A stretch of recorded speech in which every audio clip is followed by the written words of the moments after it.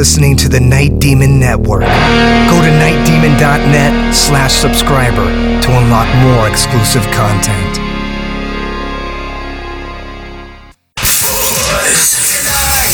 Every weeknight, it's Buzz After Dark. You like that? With Eric Steele. Hang out with me Monday through Friday from 7 to midnight for the Buzz After Dark. It's kind of like the Titanic, except instead of 3 hours to sink, it takes 5 hours. Freaks come out at night, that's for sure. Welcome to the late night.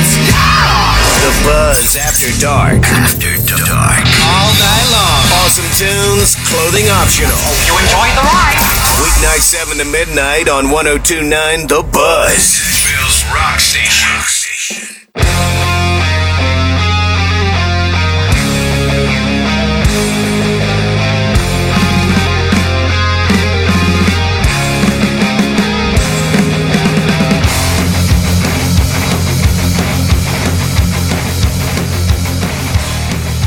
Hello and welcome to the Night Demon Heavy Metal Podcast. I'm your host Nesbit. It's October 30th, also known as Devil's Night, the night before the most metal holiday of the year. This is the Night Demon Heavy Metal Podcast Halloween Special.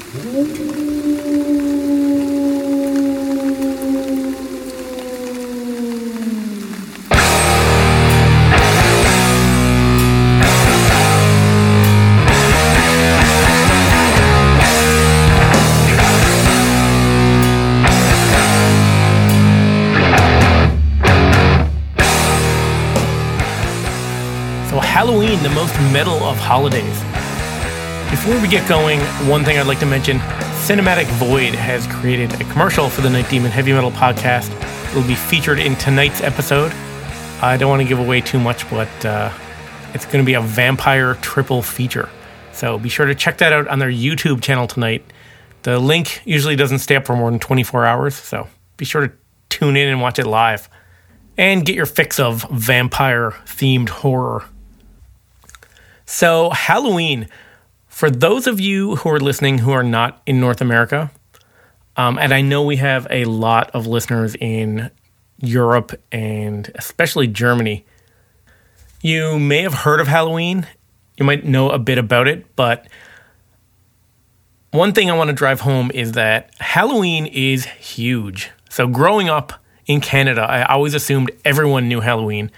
Then I grew a bit older, met some people from different parts of the world, and you kind of realize it's not a worldwide thing. A lot of places in the world don't have Halloween at all, or maybe they've heard of it, but they don't really celebrate it. But just realize that Halloween is huge over here. It was a huge part of my life growing up, and a huge influence on the members of Night Demon. And as a result, Halloween and horror has always been a big part of what Night Demon is all about. And that's a big part of their appeal to me, at least. I always gravitated towards horror and horror movies. So aside from killer songs, the themes and the imagery of Night Demon is a huge draw. The lyrics to songs like Screams in the Night, Curse of the Damned, Howling Man, Killer, and not to mention Rocky and Eugene and the single covers, the album covers. It's a cool, fun aspect to Night Demon that really lifts this band up as far as like fun factor. And it kind of sets them apart from a lot of other bands. Here's Armand. So it's obvious that the horror imagery and everything, topics in our music, I mean, you know, all you got to do is look at the name, Night Demon, and then just go from there. I mean, if we were called Night Demon and we were singing about flowers and fucking roses, then what the fuck, you know? It's obvious that the imagery and the cover art and all that has to do with like horror stuff. But like classic horror, you know, there's the kind of horror that's really graphic and modern and just kind of shock, you know. But I think we're all fans of the more classic, you know, not so obvious in your face, more occult kind of shit. You know, I've always thought that stuff was cooler than just like blood and guts and gore, you know. That's just too easy. Put some sinister messages in there, you know, like let's talk about nightmares and fucking killers on the loose and, you know, summoning whatever the hell and, you know, Twilight Zone episodes and shit like that.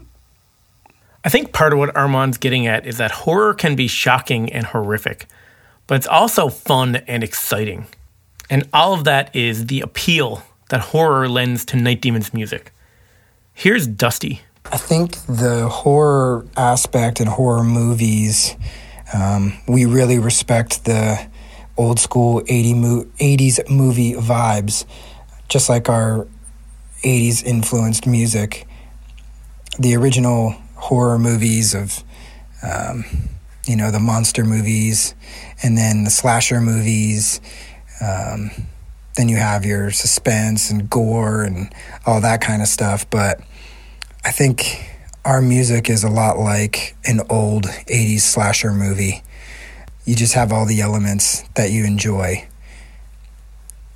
It gives you some suspense, it takes you on a ride, and then I feel like at some point there's the comedic relief, because I think every horror movie needs to have some comedic relief. There's a lot of times at our shows where things happen and it makes a human comedic vibe.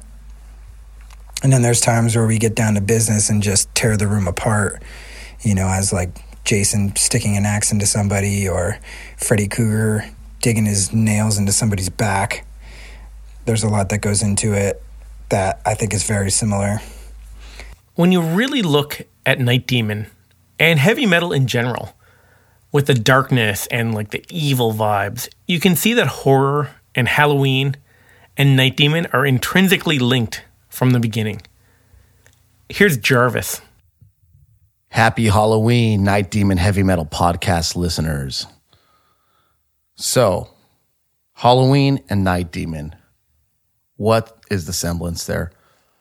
Well, for me personally, Halloween has always been my favorite holiday of the year. Even though it's not celebrated as an official holiday here in the United States, or anywhere else for that matter, I've always looked at it like that. And just like a metalhead, and just like a metal band, Halloween is the outcast of all holidays. And just like being an outcast in society, it's the one night a year that people can dress up and be who they want to be, or be somebody different than themselves, and kind of take on the fantasy of it all. The horror of Halloween, the spookiness of it, all of it ties into underground culture and especially heavy metal. It's no secret that we've been heavily inspired by the holiday and by horror movies and magic and the darker side of life and all of the imagery that goes along with Halloween. When myself, Brent Woodward, and Pat Bailey started this band, one common thread that we had was our love for cult cinema and classic horror films. Everything from the stories, the imagery, the artwork on the movie covers, and of course, our favorite heavy metal bands and our favorite punk rock bands, always giving credit to Halloween, to horror movies, to everything on the darker side. The Twilight Zone is my favorite show of all time, and it's no secret that we have a song called The Howling Man, written after the Twilight Zone episode of the same name. But even with stuff like that, even with the Twilight Zone, a show that still holds up today, that has a lot of social commentary underlying in the stories, that still has a lot of relevance today, there's still that supernatural spookiness of it that really has attracted us for all these years. And I still get excited when I watch stuff like this. I think the classic horror movies, especially in the 80s, really inspired a lot of us. When you talk about even the heavy metal horror films like Black Roses or Halloween Trick or Treat, there are many others, but all in all, every horror movie from that era has an undertone that ties into heavy metal. And then you have your movies like Nightmare on Elm Street 3, Dream Warriors, that actually featured Dokken doing the title track. And I think they had a couple other tracks in that movie as well. But just the relation between the two go hand in hand, and the taboo of both, especially during the years of the Satanic Panic and the PMRC. I mean, it's not that we're out there to scare kids, but I mean, it's just the excitement around it all and knowing deep inside our hearts that there is something out there deeper and darker and that magic really does exist in these horror films. This stuff goes way deeper even than cinema when you're talking about literature like Clark Ashton Smith or H.P. Lovecraft. I mean, Edgar Allan Poe, even if you want to go back deeper. These are the kind of short stories that we used to read and still read to this day. I mean, I even remember being in a book club. I grew up in a Christian school, and I used to find a way to get these books and bring them into school, and then I was told that they were not allowed to be read. But again, I think rock and roll and heavy metal and horror films go together just for the rebellion factor of it. It's all part of rebellion against the status quo. While I was in Christian school, every year on Halloween night, they used to do this thing called the Sunshine Party. And basically, they would encourage kids to not go out in public trick-or-treating at night. They would encourage kids to come back to school that night, where we would all congregate in the gymnasium, and they would be the ones handing out candy, and we would just be there to have a kind of a good time. Well, I never did attend, and I do thank my parents these days for not making me attend and letting me go trick-or-treat. And there was many times, I guess I was doing this a little bit too old, but I was trick-or-treating even through high school. And I remember me and my friends literally hopping the wall to a graveyard one Halloween and smoking pot in there. Like, that was just the coolest shit. That's what happens in horror movies, and that's the kind of stuff that we were doing in real life.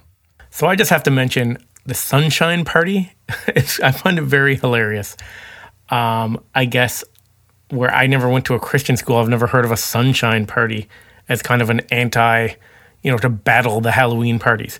So I wonder if Stryper will put together a Sunshine Party festival next Halloween. Halloween has always been a really fun and something that we all really looked forward to every year. It's kind of slowed down over the past few years because we started doing our own Halloween shows with the heavy Hamburg thing and all that, which are great themselves. But there's nothing like getting together with a bunch of your friends and everybody dressing up as different bands and characters. So Halloween and horror imagery and Night Demon, I mean, when you look at the music videos, the t-shirts, the album covers, it's all so well done. And let me say, as a huge Iron Maiden fan, Maiden over the years has some pretty amazing artwork. The Eddies for the last 40 years. But I think one thing I noticed about Night Demon is that their mascot, Rocky, and also Eugene, but especially Rocky, everything to do with Night Demon has a really detailed backstory, and there's a mythology behind everything Night Demon. Recently, Jarvis Leatherby was a guest on Ireland's foremost heavy metal podcast, the Feckin' Metal Podcast, where he discussed exactly that. Our idea to have a mascot was from the beginning, to have that. But we also have Eugene, who's the axe murderer on the cover of Curse of the Damned, So we have two mascots. Yeah. And they both have a backstory that we're telling very soon. So it's very in depth. Eddie has no story. That's true. Eddie has absolutely no story. Do you know what I find interesting? Actually, I'm glad you said that, because Iron Maiden do things like they release, let's say, the Legacy of the Beast video game. I love Iron Maiden, but I couldn't be any less interested in the Legacy of the Beast video game because there's absolutely no mythology behind Eddie. It's just 15 album covers, completely separate from one another, no mythology, no story. So if you want to make me buy a video game in 2018, it's like, what am I buying here exactly? Or there's no narrative. Night Demon has a huge mythology behind all of our songs, the actual town we live in, all of our artwork, all of our imagery, and our mascots. I mean, it's vast. We've written 2 screenplays already on some of this shit. I mean, we are so focused on that, and there's so much more being built on that right now. So that was from the October 9th episode of Feckin' Metal which is a great metal podcast if you want to check it out. It's on the Feckin' Checkin' podcast network. But as Jarvis was saying, I feel like the horror imagery and the Rocky story are such a huge part of this band. And it's something I really appreciate with Night Demon. It's cool to see a band with such attention to detail in the mythology around the band. Like, these aren't just horrific images or just plain badass album covers. I mean, they are that. But there's a very detailed story behind it all. And aside from the traditional heavy metal vibes and sound, with Night Demon, you also get really classic attention to artwork and classic styled imagery. I think just the real drawing sense and not really going to CGI. I see a lot of modern albums that bands are putting out, and they have all this crazy CGI artwork, and I just think it takes a little bit away from the realness. I think we do a very good job with our artwork, with keeping it real, keeping it aesthetically sound. The EP is the most like raw piece of artwork that we have. Horror movies as themselves, as the stories told, have not only influenced Night Demon as far as our lyrical content, but also our imagery. I mean, if you look at all of our t-shirts and the cover art of the albums, they're all based on that. Our music videos are basically mini horror movies. I think myself, I've always had a fantasy of being a kind of horror filmmaker or a horror director of sorts. And it's no secret that we've written a couple movie scripts, and that's just something that has always been in the back of my mind. I mean, we're musicians first. We know that. We're not trying to come out and say that we're filmmakers, but don't put it past us, because it is a dream that we have, and we've made some attempts at it. And our videos, like I said, are kind of short horror films. And so this is something that will always live within us and that we'll keep taking as far as we can go. Pretty much right off the bat with the Night Demon EP, you could tell that the band was headed in the direction of where imagery is important to the band. I think all the guys in the band could say that horror theme and unique dark imagery, something that's eye-catching, especially in heavy metal and old school heavy metal. I always think that if it's too plain, it gets looked over. I do know that when I first started playing in Europe with the band, I believe it was the Keep It True Festival in 2014.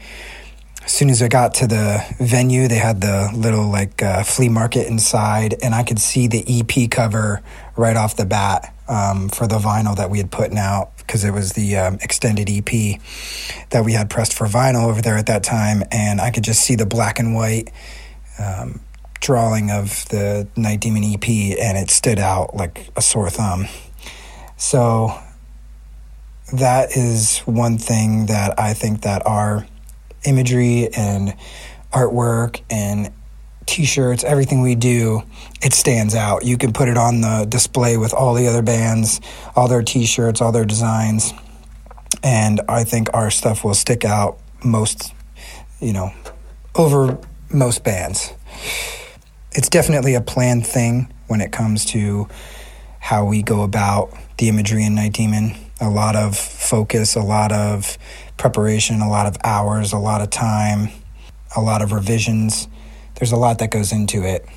It's not necessarily a satanic vibe, which I think is a clear indication of where we go with our imagery. Never want to make it so that we're either one side or the other. I think we're right in the middle of everything that is heavy metal without being too death metal or too extreme one end or the other.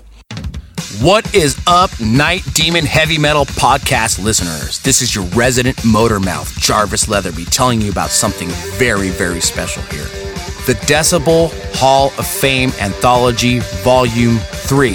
This is a book, guys. That's right. We all know Decibel Magazine as the #1 metal magazine in North America for many years running. But you know what? They also have a fucking killer book series, okay? I want to tell you about this. The Decibel Hall of Fame Anthology Volume 3. This limited edition hardcover includes 25 Hall of Fame stories from Decibel's revered monthly series of artist interviews on the making of their classic extreme music albums. Featured in this book are stories behind classic albums such as Stained Class by Judas Priest, apocalyptic raids from our good buddy Tom Warrior's Hellhammer, Pleasure to Kill from Teutonic German terror creator, Court in the Act from the legendary new wave of British heavy metal gods Satan, and of course, Abigail from the legendary King Diamond. And last but not least, Night Demon's personal favorite, Heartwork, from the only other band from Liverpool, Carcass. So guys, please head on over right now to store.decibelmagazine.com and grab a copy to read the definite stories of heavy metal's definitive albums.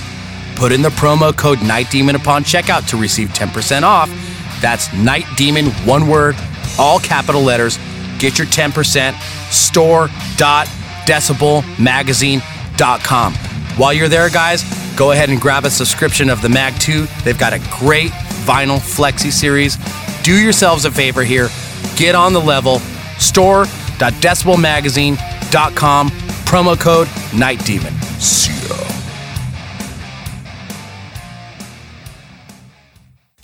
When discussing Night Demon horror imagery on their merch and t-shirts, the most obvious example of this is the Horror Series t-shirts. So this is a series of 3 t-shirts. There's Fright Night, Phantasm, and Ghoulies.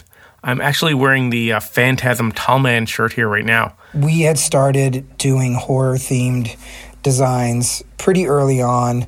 One of our European tour shirts was a Fright Night shirt with the vampire getting burned with the cross in his hand, and really cool artwork to kind of kick that imagery off. And I think Jarvis has always kind of been really up on marrying horror movies and Night Demon. You know, it's all by design, nothing by accident. And so I think, you know, adding the Ghoulies and Phantasm to it just kind of rounds it all off. And I know he had a vision directly of really wanting to see these, you know, this trilogy of artwork, which I think it just all makes sense. And when people see it, it works.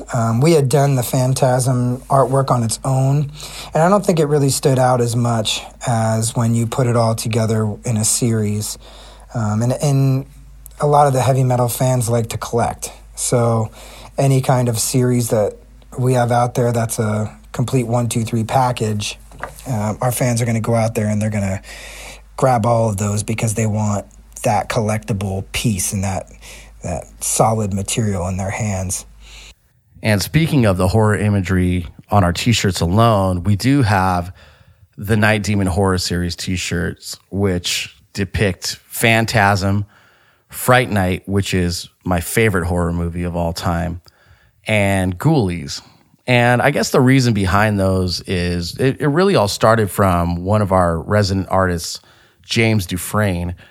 He wrote the story for Blood Sacrifice, the comic that our album Curse of the Damned was the soundtrack for. And he's just a great artist, and he loves horror and comics and wrestling and all this underground culture, heavy metal stuff that we love. So he just started drawing this stuff on his own, and sometimes I'd see stuff on social media, like he would do a sketch. That's what happened with the Phantasm thing, and I said, oh man, we need that. We need the Tall Man shirt. The Fright Night shirt, he actually commissioned for us, which was really awesome, and that depicts the vampire Jerry Dandridge on it when he grabs the cross from Charlie and puts it in his hand, and the cross kind of melts. And on the artwork, you know, since it's like I think it's like a 6-color design for the shirt, the cross is yellow, so it's the same color as the moon behind it. And I remember when my mom first saw that shirt, It's got this yellow cross melting in his hand. Is my mom, she didn't know what it was. And she says, why is he melting a stick of butter in his hand? I thought that was fucking hilarious. And the Ghoulies shirt, actually kind of a funny story. Our old roadie, Andrew Bonzal, was kind of straight off the boat from India, and he was kind of getting his feet wet in American culture. And we were on tour one night, and we were in a shitty motel, probably the only one we could afford on that tour. And Ghoulies was on network television, and we were watching it, and he thought it was the funniest, most silliest fucking thing. And especially when the one little goblin guy comes out of the toilet. And so James had this idea to do this Night Demon shirt, and it's great because it's the ghoulie coming out of the toilet, but his arm is up with the spike in the air. So it's just like the Metallica Metal Up Your Ass design, the Metal Up Your Ass shirt. They were going to call their first album Metal Up Your Ass, but the record company, the distributors wouldn't accept it. I know Megaforce was down to do it, but nobody would distribute the record in 1983 with a name like that. So they ended up calling the album Kill 'Em All, basically like kill all the record distributors. But then shortly after that, they made t-shirts of the Metal Up Your Ass. And it was just a hand and a fist coming out of a toilet with this metal spike. So James thought it would be cool to create the Ghoulies art like that. And we fucking love it. It's great. And so we're really grateful for him for being our partner in just the general love of horror mixed with Night Demon. The Night Demon t-shirts, the horror movie t-shirts. Well, again, this is before my time. The Fright Night shirt was a classic that was came up with before I was in the band. Then we came out with the Phantasm thing, and then decided to do a trilogy of shirts, or based on 3 movies, a little pack thing. And we did the Ghoulies, and the Ghoulies, man, that's a fucking funny one. That's a funny little movie. I haven't seen that movie in years, but I remember liking that as a kid and thinking it's scary and funny. Our t-shirts have a lot of horror influences, and we try to keep our t-shirt designs just as important as our album covers. Each t-shirt has its own identity, and I can look at somebody's shirt and know exactly when they got it, what year it's from. To have merchandise and stuff that sticks out like that, I think is super important. Just like any one of my favorite bands, I can look at a shirt and know exactly what year it's from and what tour and all that. So it goes hand in hand with, keeping it that way. But I think having the horror images involved in our music is what makes it something to look at.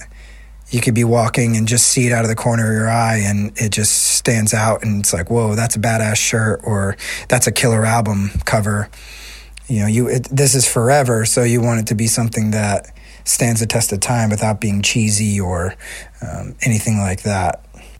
So these 3 horror movie t-shirts, they're very cool, and Night Demon's actually running a special sale for fans on October 30th to November 1st. That's Halloween weekend. All of these horror series shirts are going to be 25% off. So you can check that out at nightdemon.net/shop and grab yourself a cool Halloween-themed, horror movie-themed Night Demon shirt. I've got all 3 of them. They're all very cool. They're really well done. Doing those horror t-shirts, I think, was a really cool idea. Horror movies tie in huge to, heavy metal, but also specifically Night Demon. The music videos for Black Widow and Welcome to the Night, they're basically mini horror movies. The band's not really the focus of the video. The screams in the Night video is based on the horror comic book Blood Sacrifice. Black Widow, Welcome to the Night, Screams in the Night, they all have something going on in there with people getting killed. It's not by accident. And I think having a mini movie as your music video is what we're after. We've talked about in the past doing a full-length movie, and Of course, it takes a budget that's a little bit bigger than what we can afford at this time. But I have a feeling one day we are going to do a full-length feature. But at this point in time, and in the past, we've done little mini movies as part of our music videos. The Black Widow video, I'll get into that a little bit more later. But in the Black Widow video, we're not in the video at all. We did that on purpose. We wanted it to be the focus on telling the story, having the girl as the main focus and her activities and all that. And Welcome to the Night, there are some band shots, but we're in the dark, can't really see us all that well. It's just the icing on the cake to see us playing in that video. Same thing with telling the story. We wanted Welcome to the Night to be a mini movie, but the Welcome to the Night video is really cool, little short film.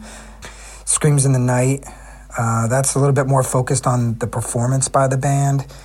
Then we superimposed the comic book of Blood of Sacrifice opening scene into the video, just to kind of give it that 80s flip through the pages thing, without it being too, aha-ish, where you have the art becoming alive. We just superimposed the comic book right into the video, which I think was a cool effect. Now, to get back to the holiday of Halloween specifically, over the years, Night Demon and the guys in the band have a long, long history of celebrating Halloween in cool and fun ways. Well, Halloween has been a big part of my life. My mom has always been a really big fan of Halloween. Growing up around our house, there was always, she would decorate, everything. Even to this day, you drive by my parents' house and it's like there's a cemetery out front in the lawn. There's ghosts hanging from everywhere. There's, spiders, witches, spider webs. She has a whole little village, actually, of all these little miniature, haunted houses and all this kind of crazy stuff. So it's always been exciting thing for me. So naturally becoming a musician and playing music since about, I think 2000 was the first time we did this thing around town here in Ventura. A bunch of basically the bands that were active would come together and put on a show, and everybody would do a cover band and dress up and become that band for the night. And it became a tradition. And this year would be the 20th anniversary if we were to do something. I doubt we're going to be doing something this year, but there has been talk because it is the 20th anniversary.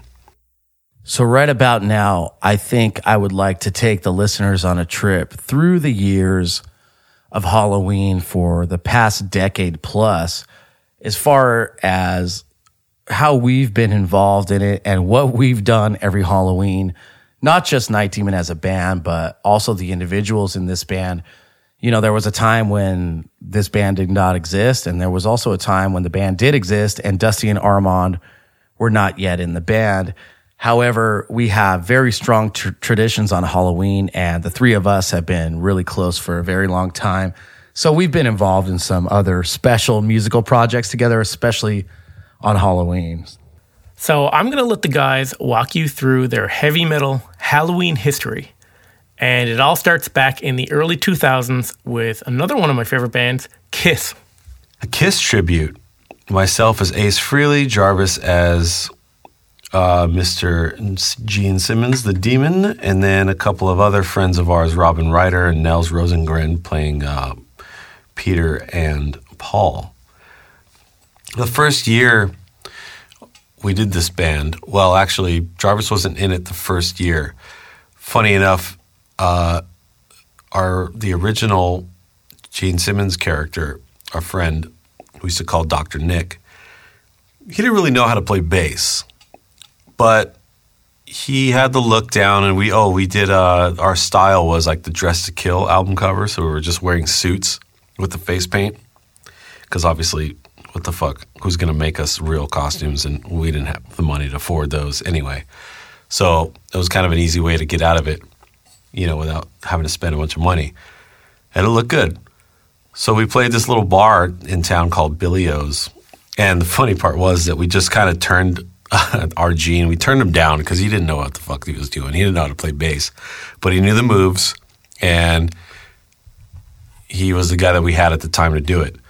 But the one memorable moment from that night, of course, in bombastic Kiss fashion, I decided that I needed to have, a guitar that shot fire. So the best thing I could do was tape a sparkler on the back of my headstock of my guitar, which was a vintage Les Paul Custom Silverburst, a very expensive guitar. So I decided to do that, and during Rock and Roll All Night, I had somebody light it while I started the solo, and here goes a sparkler inside this little bar. Granted, the fucking ceiling was maybe, 10 feet high or something like that, so I'm sure the sparks were hitting it. Could have been a bit of a fire hazard, but it's a sparkler, not much going on. So that thing goes off, and then it gets to the end of it, and it starts burning the back of the headstock of my guitar, literally catching it like there's like a little flame there just burning the back of this guitar, and I was just like, what the fuck, So I'll put it out real quick, but I still have that scar on that guitar, and that'll forever be a memory that I'll never forget. So in 2008, I had the opportunity to play bass as Duff McKagan for the band Pistols and Piles, which was a local Guns N' Roses tribute that Armand had played guitar for. He was like the Slash, and Slash was a huge, huge guitar influence on him, and that really does show a lot in his playing.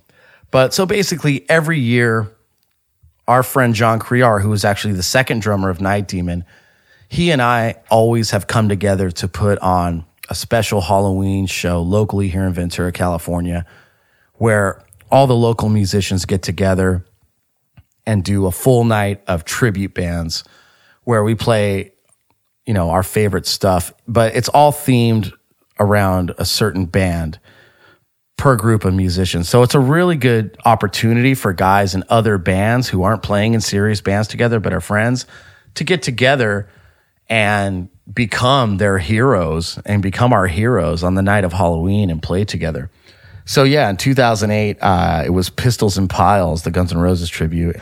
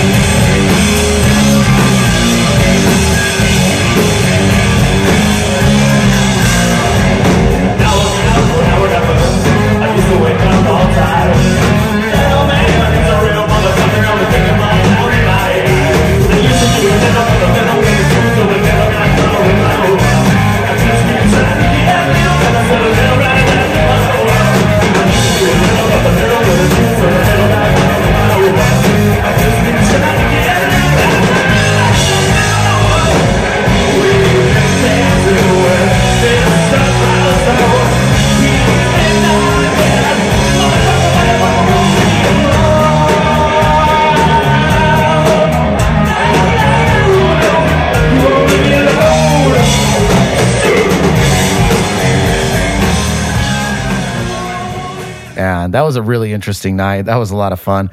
That's when we used to drink a lot, especially on stage. And I remember I was playing Duff McKagan that night, and I had this big chain and this padlock around my neck, kind of like an old Sid Vicious kind of punker thing that Duff used to do. And I thought that was really cool.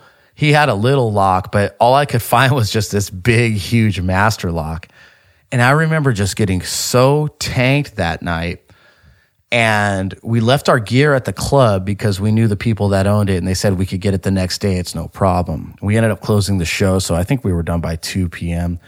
Actually, I do remember, before I finish this story, that we had our friend Owen Busey come up, he was a piano player. He also played the keyboard intro on the song Save Me Now on our album Curse of the Damned. But he came up, we had planned this out that he would do one song with us because we were doing November Rain and we didn't have a keyboard player. So we set him up on his own riser off stage and he dressed up as Elton John. It was fucking hilarious. But the really cool thing that happened that night was, I remember it was just after midnight when we were on stage. So it was technically November 1st. And we started playing that song and I was kind of near a window on the stage looking outside and it just started pouring rain, like just pouring down from the fucking skies. And we've mentioned it before here on this podcast, but Ventura really gets little to no rain. So it was fitting that the clock struck midnight and it was technically November 1st. And here comes the November rain. But I digress. Let's get back to the lock around my neck. So we leave the club that night. We go to an after party. I don't know. I end up going to bed at 5 a.m. or something. And I remember getting woken up sometime before noon by Armand. And we ended up going to eat breakfast. And I'm just all disheveled. I got these cowboy boots on. I've got like makeup, like mascara running all over my face and shit. And I still had this huge chain and this padlock around my neck. And it wasn't long enough where I could slip it over my head. So I needed the key to unlock it. And I just could not find the key. And, you know, I had thought that I had left it at the venue. So we ended up back at the venue, I think about 3 p.m. the next day. And they weren't open yet. So we had to wait for somebody to come and let us in. And I still couldn't find the fucking keys. I ended up finding the key later that night at my place. I don't know how I left it there, but I was about ready to get some bolt cutters and cut that fucking thing off my neck. But anyway, that's just a funny little anecdote from that show. If you want to see video of that performance from Halloween 2008, that's Pistols and Piles, there's a video of it in the subscriber section on nightdemon.net. Now, the next year, 2009, marks the first of many references to the Misfits in this episode. So this happened at Nickelby's nightclub, which is no longer around here in Ventura, but it was a pretty legendary venue. A lot of big acts played at this club throughout the years. I used to sing in kind of a Misfits tribute band called Hybrid Moments. And actually the music is out there. We have a Bandcamp page. So for anybody who's into that, you can go to Bandcamp and check out Hybrid Moments.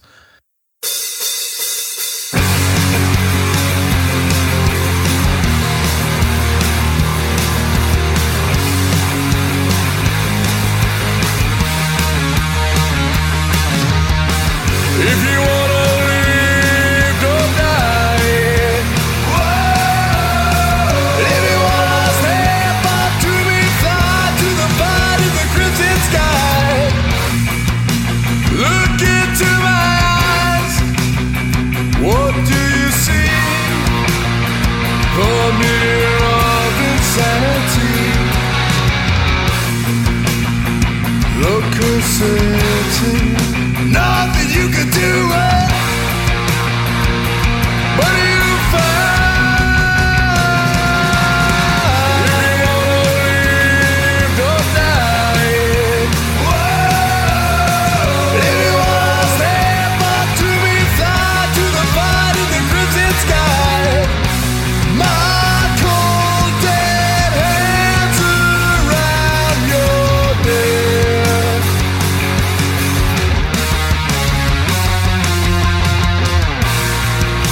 Professor, vampires don't exist in ghost stories.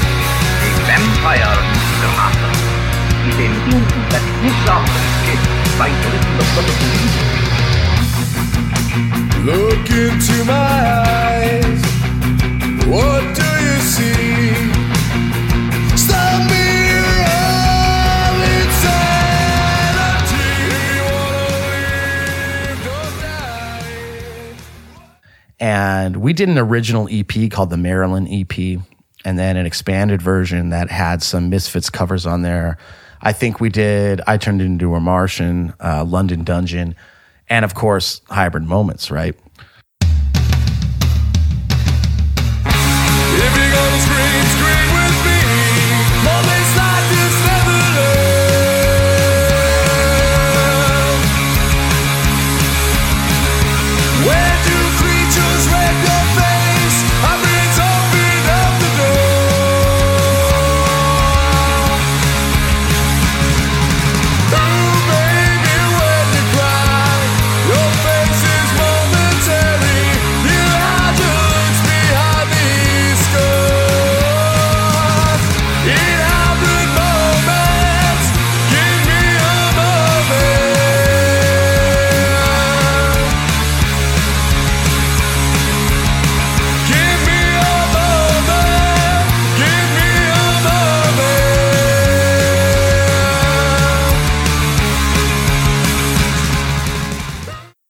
So anyway, that was a double bill that night. Hybrid Moments had opened the show, and Armand had, I think, helped us play guitar on that one. And then we did an Alice in Chains tribute. I played Mike Inez and Mike Starr, both bass players, and Armand was the Jerry Cantrell. Our friend Aaron Johnson was the singer for that, and Robin Ryder was the drummer. Those two guys are now playing in the satanic doo-wop band Twin Temple. So it's really cool after all these years. You know, we all grew up together and we're doing these fun things, and now we're all in bands that are traveling the world. Hey guys, Jarvis jumping in here. I want to tell you about Shadow Kingdom Records. Shadow Kingdom was the first domestic label to release Night Demon on CD. They put out the EP in 2013, and they also released the vinyl version of Live Darkness. Listen, you guys need to get your ass to the Shadow Kingdom Records store, okay? Right now, they're offering 10% off for all Night Demon Heavy Metal podcast listeners.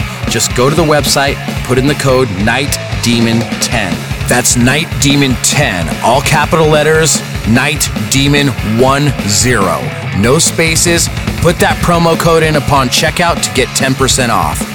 Right now, guys, they have the Bloodstar 7-inch, which has sold over 1,500 copies, and these guys cannot hold on to it. So this next pressing, you want to get that before it goes out, okay?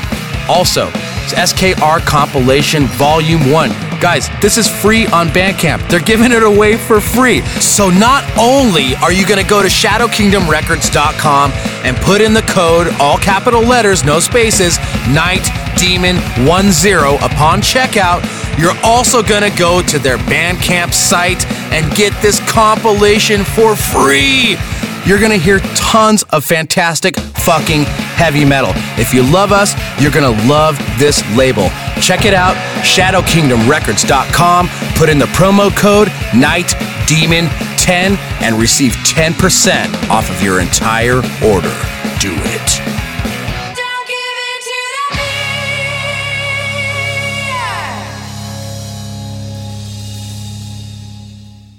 2010, we did a tribute to Danzig, just a straight tribute to Danzig. I was Glenn. Armand was John Christ on guitar. We had our friend Kai Dodson from the band Army of Freshmen as on bass, and Tony Molino on drums, who was in the band In Control, the hardcore band from out here. That was a really, really fun one. I remember when we were rehearsing for that, Armand had just, his studio was pretty new. And so he had these huge 20-foot ceilings and these white walls around, and he had this projector, and he had the first couple Danzig home videos on VHS.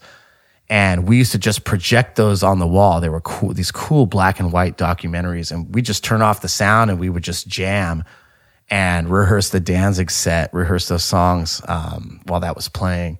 And we kept it real. We did the first stuff off the first 4 albums, which, you know, we really feel is the classic era of Danzig. Then there was the year we did Danzig proper. Danzig. Only the albums, first 3 albums, I think. Well, we might have played something off of 4. But Jarvis got himself one of those muscle suit things. And he wore that as good old Glenn. And you could imagine the rest from there. Jarvis and Armand were actually in a Danzig tribute. It was hilarious. One Halloween, I think it was Halloween 2011, if I'm not mistaken. Jarvis put the muscle suit on, and he has a great Danzig voice. It's freaking hilarious. And I just remember watching that show. I had been there at that gig, and it was so funny and so spot on. It was great. So there are lots of pictures of this Misfits tribute show, the Alice in Chains tribute show, the Danzig tribute. You can even see Jarvis in his muscle suit as Glenn Danzig. And you guessed it, it's at nightdemon.net/subscriber. There's so much bonus content for this episode, you're going to be tired of me saying that by the time this episode's over. There's even photos and full videos of what will come the following year, 2011, the Motley Crue tribute. 2011, we did a Motley Crue tribute.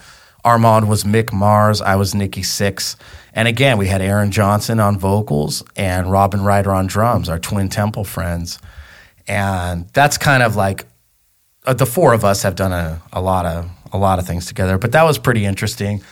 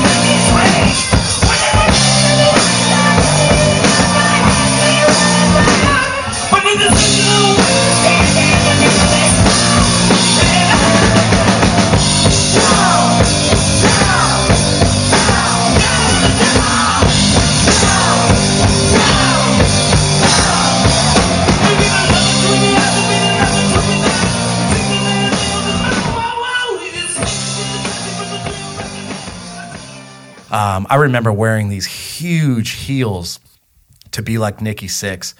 And although it was a lot of fun doing that, I gotta say, there is nothing more boring as a bass player than playing Motley Crue songs. I mean, this shit is so basic and so elementary. I mean, I guess I give it up to Nikki Sixx for being a rock star and being kind of the driving force behind that band as far as business and imagery and stuff. But as a bass player, I mean, it's just completely uninspiring. So I hope when these guys do this reunion tour, if this ever happens, if they write some new songs, that he gets in there and really plays that thing.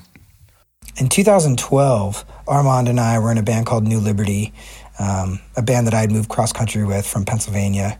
And we landed in Ventura and played a bunch of shows and came out in 2010. So in 2012, we actually did a Spinal Tap tribute, which I had a lot of fun doing that. Spinal Tap sounds like a ridiculous thing, and it really is. But when it comes to the drumming of being in a Spinal Tap tribute band, it's a lot of progressive drumming. If you look at any of the drummers that played with Spinal Tap, Greg Bissonette, Todd Suckerman, and the list goes on, all very skilled players, because you have to play these wacky fills and this odd timing and really lock in so that the songs tell a story. So that was really, really fun. It was really challenging to learn. Armand nailed it as Nigel, and the other two guys and our friend on keys, they all nailed their parts as well. And then one of my personal all-time favorites, we did a Spinal Tap tribute band one year. That was done by my previous band that I was in with Dusty before Night Demon, called New Liberty. This was in 2012. Of course, I got to play the infamous Nigel Tufnell on guitar. I literally cut my hair.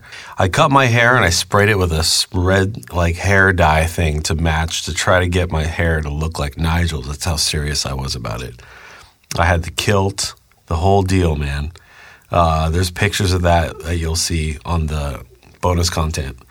I still have the miniature Stonehenge that we built as a prop, of course, during Stonehenge, the song. I learned the mandolin part, of course, as you should. And we had the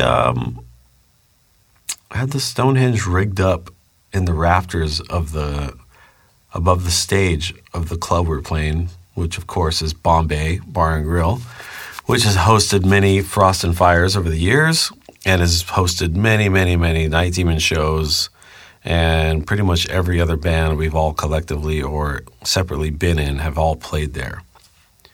So, rigging this thing up with, some fishing wire and some kind of little plastic handle, we tied it around a little screw in the wall, I think, behind Dusty. And it was his job during that part in Stonehenge and oh, how they danced, the little children of Stonehenge. He starts to lower the Stonehenge down. The handle slips out of his hand, and the fucking thing comes crashing down, hits the stage. It didn't hit anybody, but it landed perfectly, standing upright, and all I could do was just sit back down on it and do a, typical kind of Nigel pose.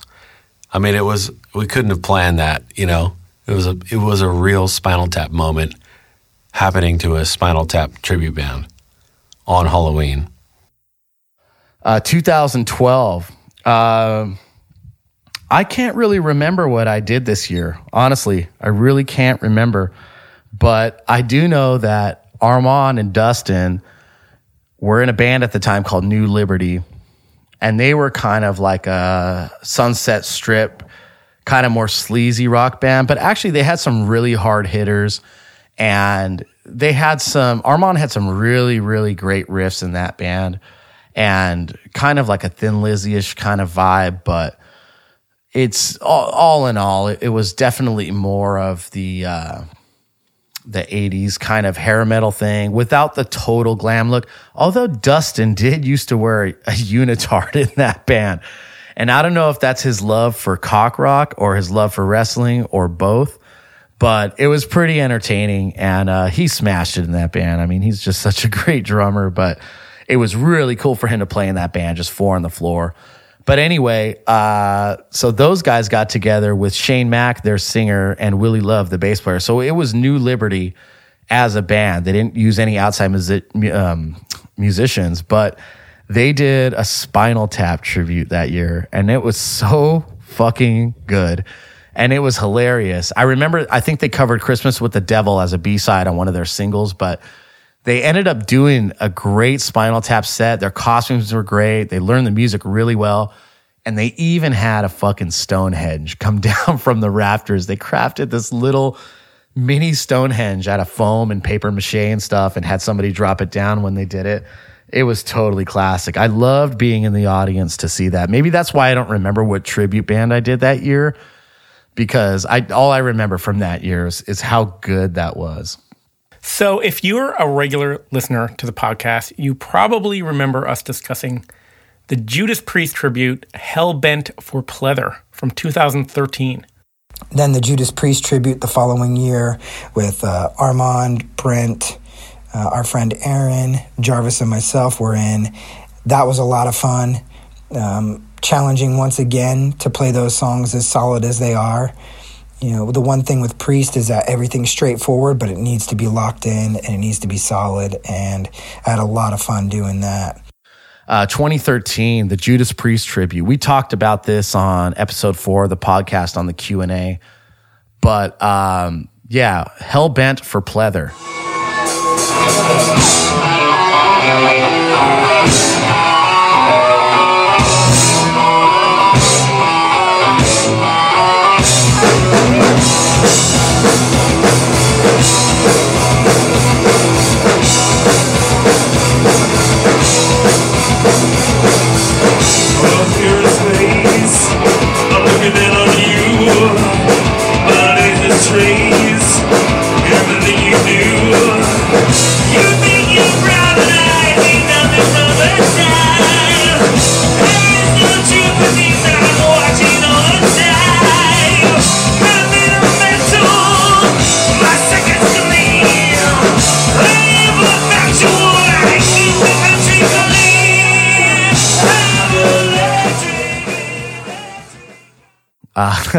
So this was the first and only time that Armand and Brent Woodward had been on stage together. So this was before Armand was in the band. It was when Brent was still in the band, but Dustin was already in the band.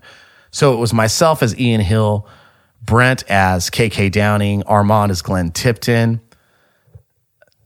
Dustin as whatever drummer, right? I mean, it could have been any of them because Priest had a lot of drummers back then.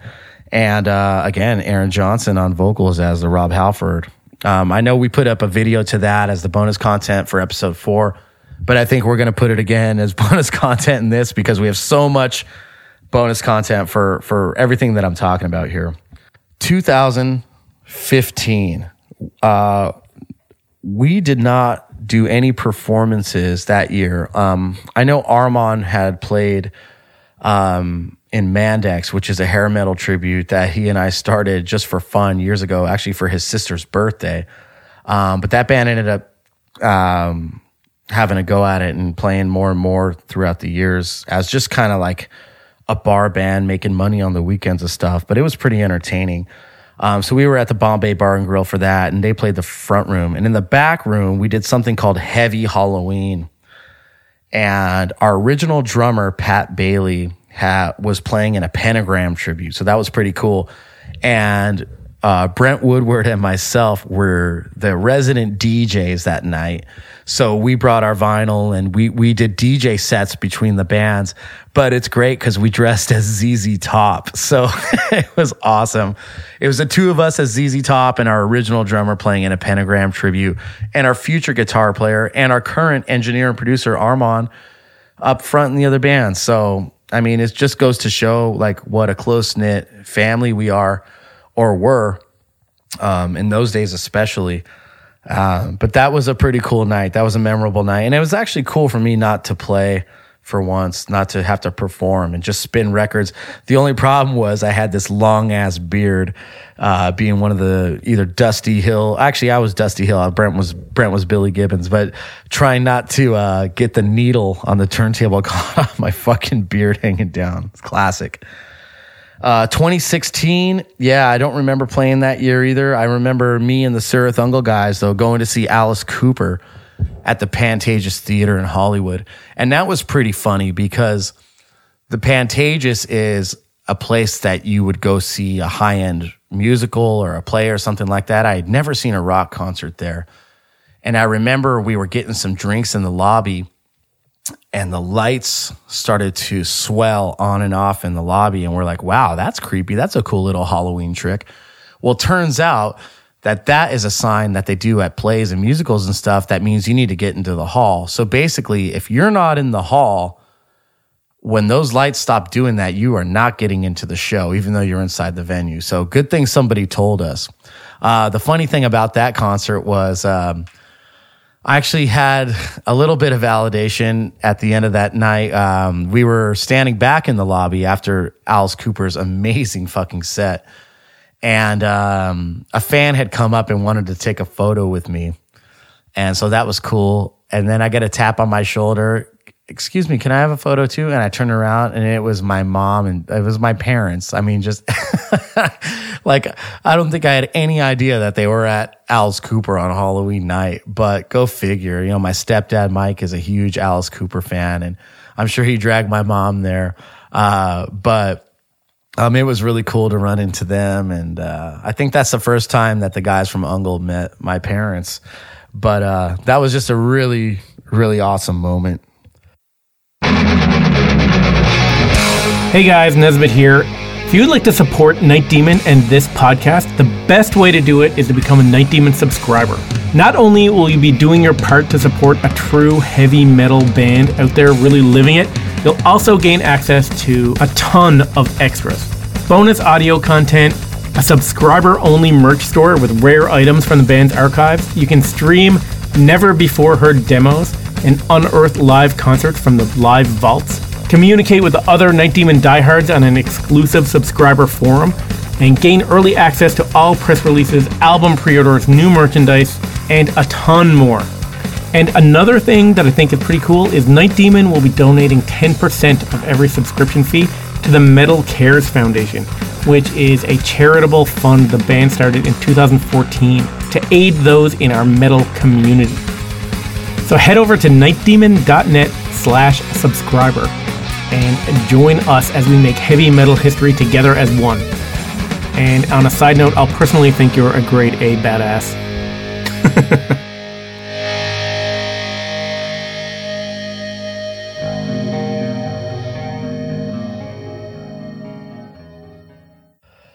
2017, around that time we were filming for the Black Widow video, which was cool, filming it around Halloween. We'll do a future episode on Black Widow where we will get really in depth. But we were filming a lot of it at a friend's house, and she sets up her house for Halloween. Like, it's a big attraction around here, and people come to it. I mean, it's amazing. So there's so much work that goes into it. So it was cool to be able to film the video around that time and use the house for all the aesthetics for our mini horror movie, Black Widow. But that Halloween weekend, Night Demon and Cirith Ungol had flown to Baltimore, Maryland for a one-off to play the Days of Darkness Festival, which this was a first-year festival that was a spin-off of the Maryland Death Fest that happens out there every May, where they were kind of focusing less on death metal, black metal, grindcore, thrash bands, and kind of just trying to get some heavy metal bands, some doom bands. And it was a really great weekend. Manila Road was out there playing with us, and, talking about those guys have been such great friends of ours. We've played all over the world together. I can't even name how many cities, states, and countries.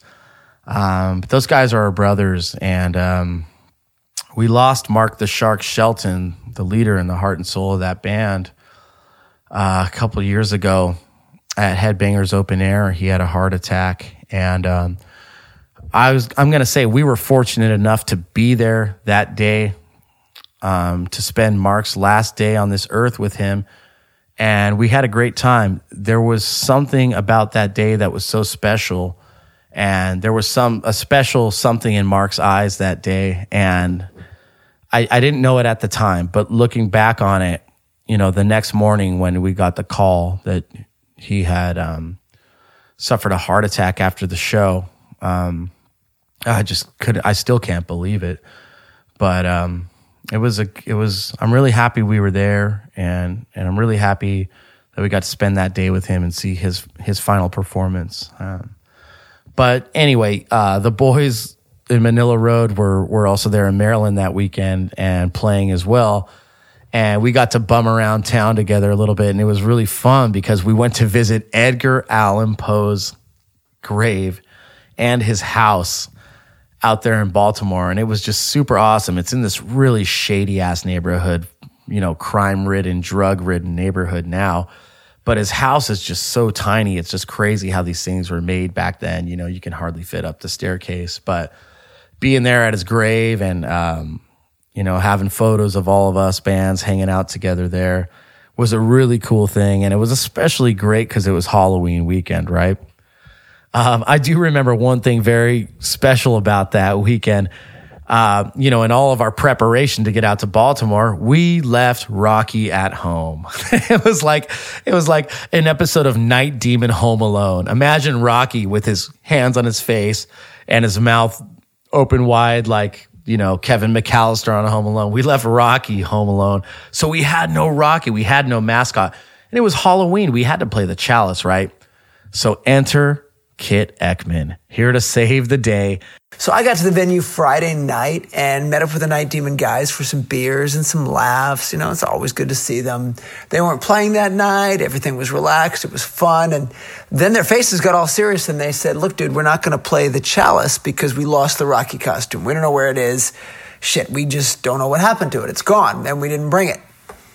I refuse to accept that. I'm like, how can it be a Night Demon show without Rocky? How can it be a Night Demon show without the Chalice? So I asked him, amidst like 20 beers, I was like, can I try to fix this? Can I try to rustle up a Rocky costume tomorrow? If I do that, will you consider actually playing the song? They said, sure. So I was staying with my then sister-in-law, not my sister-in-law anymore, but now she was, in the Baltimore suburbs. The next morning, so it was Saturday morning, I got up early and asked my sister-in-law to drive me to Party City. For the benefit of those who don't live in the U.S. and maybe haven't heard of it, Party City is this chain store that they sell cheap plastic crap for birthdays, anniversaries, holidays, etc. Now, this was Halloween weekend, so I figured Party City's bound to have something that can do service for Rocky. So my sister-in-law agreed. She drove me over there. It was this chilly, crappy, rainy morning. I spent 45 minutes inside, just absolutely painstakingly going through the shit they had, looking for something that could work for Rocky. There was actually a pretty decent robe. It was this very kind of tattered, black, windswept kind of thing. I'm like, okay, that works. The mask, the best mask I found was pretty bad, but it was kind of ghoulish, and at least it had a hood. Skeleton gloves were no problem. The skeleton gloves were fine. It was really tough to find a chalice. I eventually settled on this really shitty plastic goblet with this like smoky plastic. It had the word loaded imprinted on it, like for a pimp daddy or something. So we covered it with duct tape. We strapped duct tape around it to hide the word loaded so that it could somehow make do as a chalice. I mean, all in all, it wasn't a great substitute, Rocky, but it could work. And the total bill was like $65. So I got back to my sister-in-law's house. The guys were all calling. They were wanting photos because, you know, if the costume was crap, they were going to scrap the chalice. It was not going to be part of the set. But somehow I persuaded them that, yes, this could actually work. So when I got to the venue, and again, this is the Ram's Head Live Entertainment Complex in the Inner Harbor, it was buzzing with Halloween celebrations. Everybody was in some kind of elaborate Halloween costume, except, of course, for the black T-shirt wearing metalheads who were coming to the Days of Darkness Festival. So as I stood outside with a beer watching the festivities, it occurred to me like how wrong it would have been for this gig to happen without Rocky. You know, what's a Night Demon gig without Rocky? But more importantly, what the hell is Halloween without Rocky? I mean, it had to happen. So it did. I mean, the Rocky getup was... it was pretty marginal. It was pretty shady.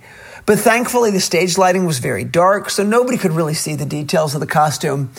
The long and the tall and the short of it is Party City Rocky went out there during the Chalice, and he kicked Baltimore's ass. Not as much as Night Demon did for the whole set, but Party City Rocky held up his end of the bargain. It was the one and only time it ever happened. There's some video in the subscriber section, not only of Party City Rocky in full regalia and action, but of me actually donning the Party City Rocky gear one final time at Night Demon's headquarters in Ventura a couple weeks ago. It was definitely worth a few laughs and definitely worth checking out. But anyway, that was great. And again, thank you, Kit Ekman, for always coming to Night Demon's rescue. So 2018 brings us up to one of the biggest Halloweens in Night Demon history. Heavy Hamburg Halloween. 2018, Heavy Hamburg Halloween. Okay, so it's no secret that Night Demon puts on a festival, a heavy metal festival called Frost and Fire out here in Ventura, California. We also have, in addition, in London. Well, come Halloween 2018, leading up to that, I managed the band Satan, the legendary new wave of British heavy metal band. And the guitarist, Russ Tippins, his birthday is on Halloween. And I had a meeting with Schrorg, from the owner of Dragon Productions, one of the bigger metal booking agencies in Germany.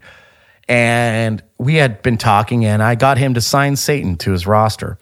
So Satan was putting out the Cruel Magic album, and we were discussing having them do just a short run in Germany, maybe 4 or 5 shows. And it was going to be around that time. And Schrorg had mentioned that he had booked the Markthalle with Ross the Boss from Manowar and Portrait, and I think Bullet was on that too, Bullet from Sweden. Hey folks, it's Schrorg again from Dragon Productions. It was July 17th in 2018, and it was a nice sunny day when I took Jarvis and our good friend Bart out for lunch in one of Hamburg's oldest restaurants. We've been talking about this and that, and after lunch we went to the harbor, sat down and had an Alsterwasser, and started to discuss possibilities for Satan, where the album came out later the year, and it was exactly the week of Halloween. And Jarvis said that we should start with some shows in that week, and I said, I have Ross the Boss, Bullet, and Portrait playing Hamburg, the Markthalle, exactly on Halloween. And he said, wow, that's great. Let's add Satan and make it a festival, and we'll call it Heavy Hamburg Halloween. We decided, Germany didn't really have a Halloween thing going on. They don't really celebrate that. So we decided, of course, well, as Americans do, let's bring Halloween to Germany. So we did, and we booked a show. We called it Heavy Hamburg Halloween. The first year, 2018, the lineup was Satan, Ross the Boss, Bullet, and a band called Portrait.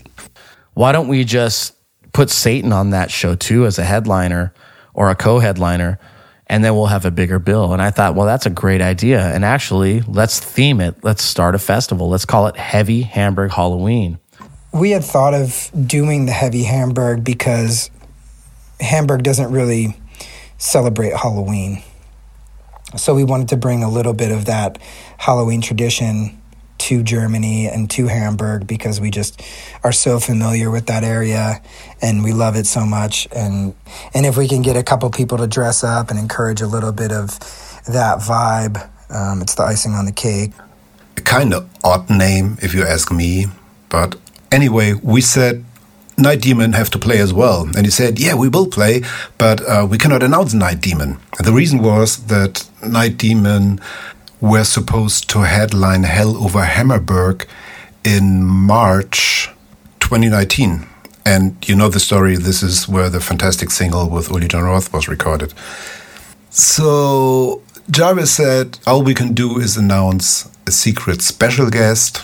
We promoted the show that way, that we told the people, be there in time, there's something special happening, and if you're going to miss it, this will be an epic fail.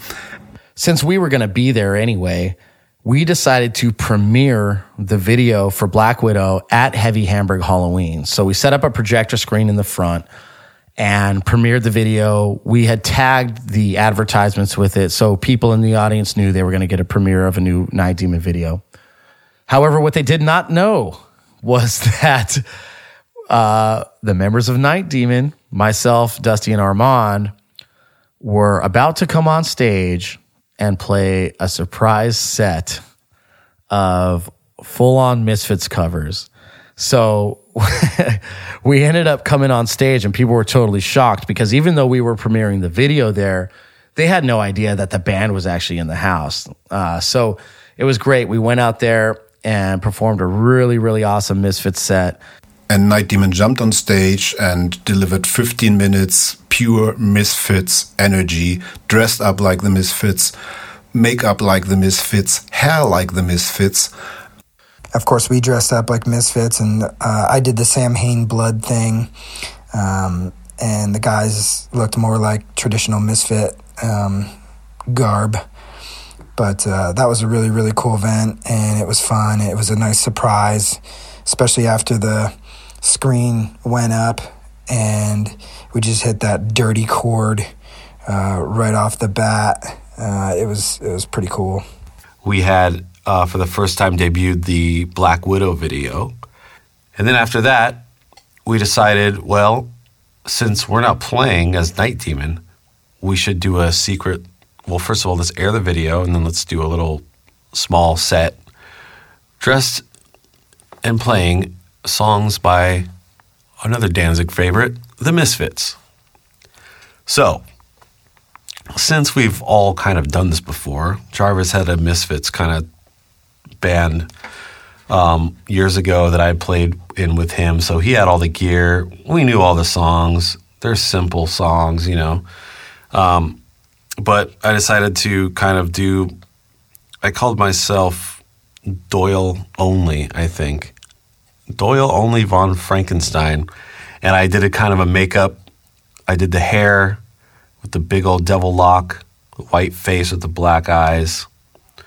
I didn't get buff enough, I guess, but I did my own version of that. And we went out and did a quick, 20-minute set to warm up the show, and people didn't know we were going to do it. Of course, it was another surprise. Looks on some of the people's faces, trying to figure out what the fuck they were doing or whatever, you know? So Night Demon, dressed as the Misfits, hits the stage, and it's a complete surprise to the audience. Here's Marco Manderfeld, huge Night Demon supporter. He was in the audience that night. Hi, this is Marco from Germany. I'm a big Night Demon fan and supporter since, I guess sometime around when Darkness Remains came out. I've seen the band quite a few times live since then. Met the guys, had a beer or two, or three. And concerts come and concerts go. Some are great, few are not, but with Night Demon, every concert is and was great. And for me personally, They are the basis for fond memories and always a good story. Hanging out backstage or traveling to places like Spain, Hungary, or even Ventura, California for the Frost and Fire Festival. One of the most memorable stories, though, is about the show when Night Demon wasn't even on the bill. October 31st, 2018, Markthalle, Hamburg. Sometime in mid-2018, ads showed up on Instagram and Facebook for a concert, quote-unquote, Heavy Hamburg Halloween, featuring Portrait, Bullet, Ross the Boss, and I guess Satan headlining the evening. Now, Halloween isn't near as big in Germany as it is in the States, but the day itself, or the day after, depending on what federal state you live in, is a national holiday. So a day off, 4 awesome bands, and all of that taking place in the Markthalle, my favorite indoor concert location? Count me in. So it happened that during Frost and Fire I talked to Jarvis also about this concert, and he tells me that basically they initiated Heavy Hamburg Halloween and they got something special planned for it.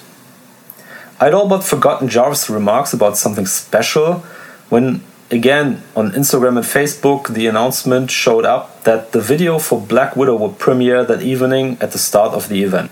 I mean, a little bit of Night Demon in the evening sounded cool, and still, it seemed odd to just show a video, and the excitement grew that maybe, just maybe, the guys would perform live. You know, one of the surprise gigs they do now and then. So off we went to the Markthalle on that day, and me, just in case, wearing a Night Demon shirt and my custom Night Demon vest. And when we passed the security guy, on the table next to him was the running order printed out, and it included stage times. And lo and behold, 30 minutes of stage time for Night Demon it said. That just had to be too long for just a video. And we enter the concert hall, and my more or less non-metal wife, at the time, then still my even more non-metal girlfriend, stops dead in her tracks, and I remember my promise, we would watch the show safely from the back. Fully expecting to see Night Demon live that evening, I tell her that, you know, in the back isn't going to work for me anymore, and could we go a little bit more towards the stage? Lucky me, she agreed to that. So we walked to halfway to the stage and she goes, well, this is a nice place, no? Now you have to understand that the majority of the people present are not expecting anything else than a video showcase. And so most of them are still literally besieging the bar in the next room. And the majority of those probably with the intent to stay there until the first band's stage time. Meaning, except for die-hard Night Demon fans, the front row is basically empty. So I say, maybe a little bit more to the front. Well, you guessed it. Of course, we end up front of stage, her first metal concert, no hearing protection whatsoever, but it hasn't fully crowded up yet. So the video comes up, and the reactions are positive because it's a cool video, but, well, it's just a video. But it then becomes clear to everybody that it isn't over yet. And me insisting going to the stage pays off because now we are in a prime spot for whatever is coming up. So I'm there, all excited, fully expecting to hear the intro to Welcome to the Night when Dusty mounts the drums, and all of a sudden, Armand first and then Jarvis burst onto the stage and play the Misfits. The music, totally unexpected. The outfits, outrageous. I mean, I'm looking at the pictures I put up on Instagram that evening, and Armand's just plateau booted, face painted, hairdo, Misfits awesomeness. So to catch you fully off guard, the two guys in the front switch sides. Armand to the right, Jarvis to the left. And as a Night Demon fan, you're not used to that. So like most of the people in the front row, I need a split second to figure out what's actually going on. Then we all realize something very special and unique is going on, and off goes the crowd. Headbanging, fist pumping, singing along. Meanwhile, everybody outside noticed something's going on stage, and then the place gets really crowded. Needless to say, it turned into one hell of a ride. They played 8 songs, all in all, with one of them, Blood and Tears, a Danzig song, which for me made it even better. And to top things off, I got to keep one of the set lists. Talk about one special Night Demon memorabilia. So there you have it. Something special was promised, something special was delivered. Heavy Hamburg Halloween 2018, featuring Night Demonized Misfits. And that was a fun set to learn drum-wise for me, because I'd never really dove too deep down the Misfits rabbit hole. Of course, I was familiar with the band, and I'd heard a lot of their stuff at parties and, throughout life. Of course, you're going to hear the Misfits. And it was cool because when I dove into the songs, I realized how tricky they were and how much the Misfits can put into a 2-minute song, and how the song seems so simple until you start to play it and dissect it, and just keeping the energy going, keeping my stamina up. It's a brutal set to play those songs because it's intense, especially playing it live in front of our fans. I went a little bit overboard and probably burned myself out after the first 2 songs, but we ended up getting through it, and it was a really cool time to pull that off, and we had a lot of fun doing it. So we came right out and opened up the show with Where Eagles Dare, which is so fucking badass. When the bass goes with the bass drum and the floor tom, when Dustin's hitting the snare like that, he did a really good job on that one.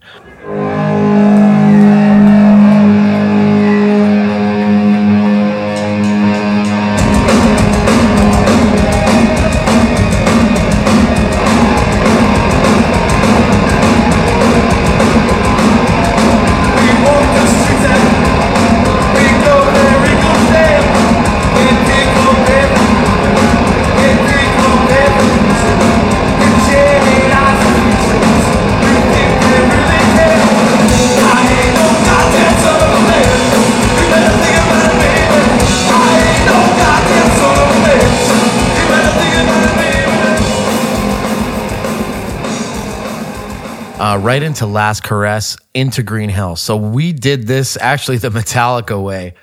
Well, for the most part. We did the big pause like the Misfits do, and but we segued from Last Caress into Green Hell the same way that it happens on the original 1987 Garage Days EP. And so we thought that was fucking cool.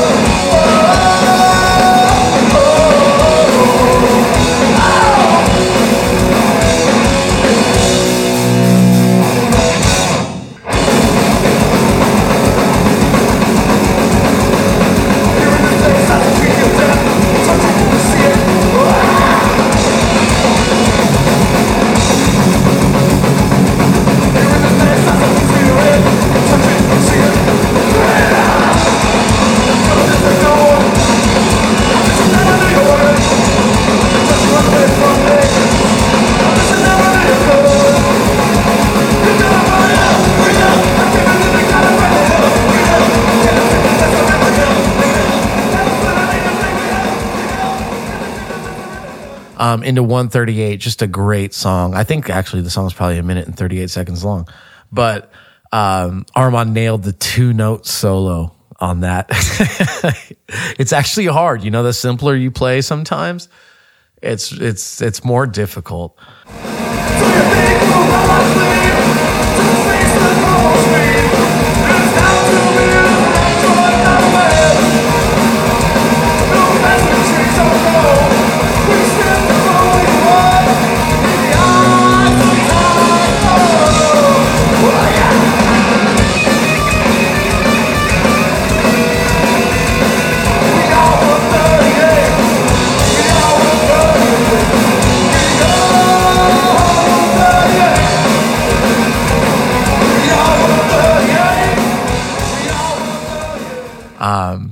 Then right into Skulls, which again has always been one of my favorite songs. And the fact that I got to sing that on stage with the Misfits, I know I was ready to do that with Night Demon. So.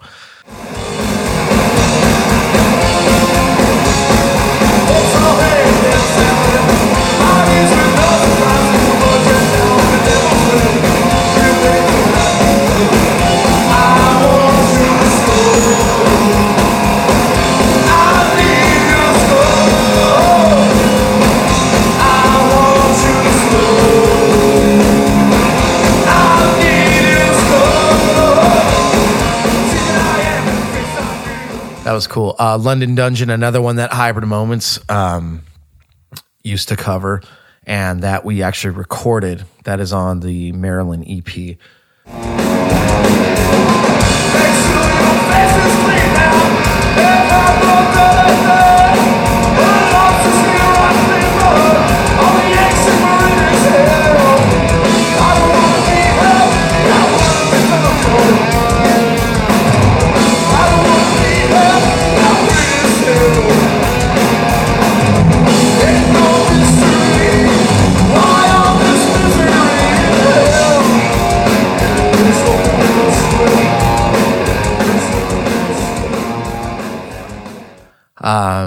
And Blood and Tears. So, we closed the show with Halloween, but Blood and Tears was really just kind of a way to bring it down, and to do a Danzig ballad off Lucifuge is just, who does that? Nobody. And we actually pulled it off pretty well.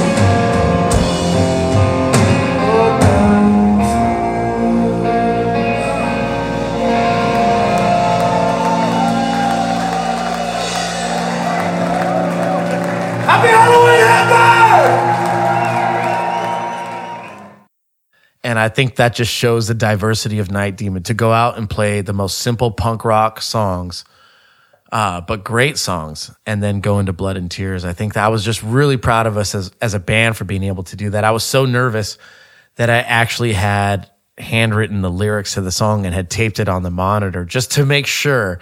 So if I ever needed to look down, if I was forgetting something, I could go down there. That one really mattered to me. The other Misfits songs, they mattered as well, but I had sung those songs so many times live with Hybrid Moments that I just know every Misfit lyric. I mean, off the top of my head, I can just spout them out. So it was a great night. And, you know, I don't know how well the German audience really knows the Misfits. I mean, I think they know the brand. I think they probably know more Danzig stuff than they actually do Misfits. We're used to playing these songs to a US crowd where the place just goes into a fucking frenzy and everybody is singing along. And that's, you know, the Misfits really did take off in America. And I definitely know in the Latin countries too, they're huge. So it would really be cool to see on their reunion tour them be able to go down there. They were going to Mexico, I know, to play one of the big festivals down there. But, you know, COVID-19, there's something scarier than Halloween or Danzig or the Misfits or Night Demon. So 2018, the first heavy Hamburg Halloween. Night Demon bringing Halloween to Germany with a surprise Misfits tribute and a festival full of killer metal bands. Now, if you're a subscriber, the full audio from that show, the Misfits set, in the subscriber section, there's also a pro shot video. It's very cool looking. So if you want to see Night Demon as the Misfits performing that set, you know where to go. That was a fucking really crazy night. The guys in Satan, I think that night they debuted a drink they called Jaeger...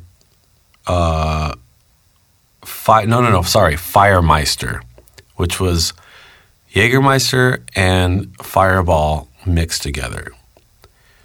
You know, those guys aren't spring chickens, man, but they can fucking drink. So at the end of the show, of course, you know, we're all partying backstage, and those guys were hammered, man. I think Brian, the singer, we had to carry him out of there. He was like puking in the stairwell backstage after the show, like just fucking annihilated, man. I think we had just tore up that backstage, drank everything in sight. And I'm pretty sure we went out and hit the town after that because, you know, Hamburg never sleeps. So it was a perfect, fun, great, good time. So a huge influence on Night Demon, as you probably already figured out, is Glenn Danzig and the Misfits. And I'm going to assume everyone's familiar with the Misfits and Danzig. But basically, the Misfits, it's really fucking evil horror punk chock full of hooks. So from the late 70s, early 80s, basically the creation of Glenn Danzig. He later went on to form Samhain and then the band Danzig. There's a bit of a complicated history in there, but we'll skip that for this podcast. So you heard about Jarvis's Misfits-inspired band Hybrid Moments, which is named after a Misfits song, by the way. I say Misfits-inspired because they didn't just do Misfits covers. They did Misfits-inspired originals and also some covers. And they're very cool. You can check them out on Bandcamp if you Google them. And you also heard about the full Misfits set at Heavy Hamburg Halloween. But there's a lot more history with the Misfits and Danzig and Night Demon. I've touched a little bit on our history and, you know, my singing in Hybrid Moments and our love for Danzig and Misfits and the tributes that we've done. And actually, it was great to be able to play the Samhain reunion show in LA at the Wiltern, which we did a few years earlier. And I remember Russ McKay, who's one of Glenn's bodyguards, he phoned me up and he's like, Jarvis. And I said, yeah. He says, Glenn wants to know if Night Demon wants to play with Samhain. And I was like, yeah? When? And he's like, next week. And I said, okay, man, just tell us when and where and we'll be there. You know, I'd known that the show was coming up at the Wiltern and I had already bought a ticket. And so I ended up just giving it to somebody else because obviously I didn't need a ticket anymore, right? I had fucking guest list at this point for friends and family. But that was great. It was a great, great fucking show. Roger Camaro, who engineered and co-produced Curse of the Damned, he came out to do front of house sound for us. I remember talking to Glenn after our sound check, and he's like, I'm really stoked you guys are here. And I remember after the show, the Wiltern is a pretty big venue, I think 3,500 seater. And downstairs, they have a huge backstage for the headliner. And I think, I don't know, you could probably fit 200 people down here in this backstage, but there's different rooms. And in Glenn's room, there was a line of people outside the room, like, I don't know, maybe 40, 50 people kind of waiting their turn to get in and say hello. So here comes Russell McKay, one of the Poor Kids. He used to work for He lives at a place called the Poor Kids Mansion in LA, and they have a radio station that they run with Be Real from Cypress Hill, the Poor Kids Radio. Anyway, so yeah, I mentioned before, Russ is Glenn's personal security. So he came up to Brent and I and said, hey, come talk to Glenn. So we go in, we get escorted into his dressing room, and we bypass this line of a bunch of people. And Glenn's just sitting there all sweaty after the show. And there's like 4 random girls in there and just Glenn. And he's like, hey, we're like, hey. And he said, so what'd you think? And we were just like, man, this was fucking amazing. I didn't get to meet Danzig when we opened for Sam Hain. I had gone to sleep in our van. Brent Woodward, our original guitar player, and Jarvis both got to meet him, and they said it was amazing. He was super nice to them, let them have a shot of his Jack or whatever, because he didn't really drink. He just has it there. And I guess he was surrounded by a bunch of chicks and was just hanging out, just being Glenn Danzig. And yeah, so I didn't get to meet him, unfortunately, but I had to catch some Z's so that I could drive us back from LA to Ventura. Wasn't that far of a drive, but when it gets late, it's a bitch to get all the way there.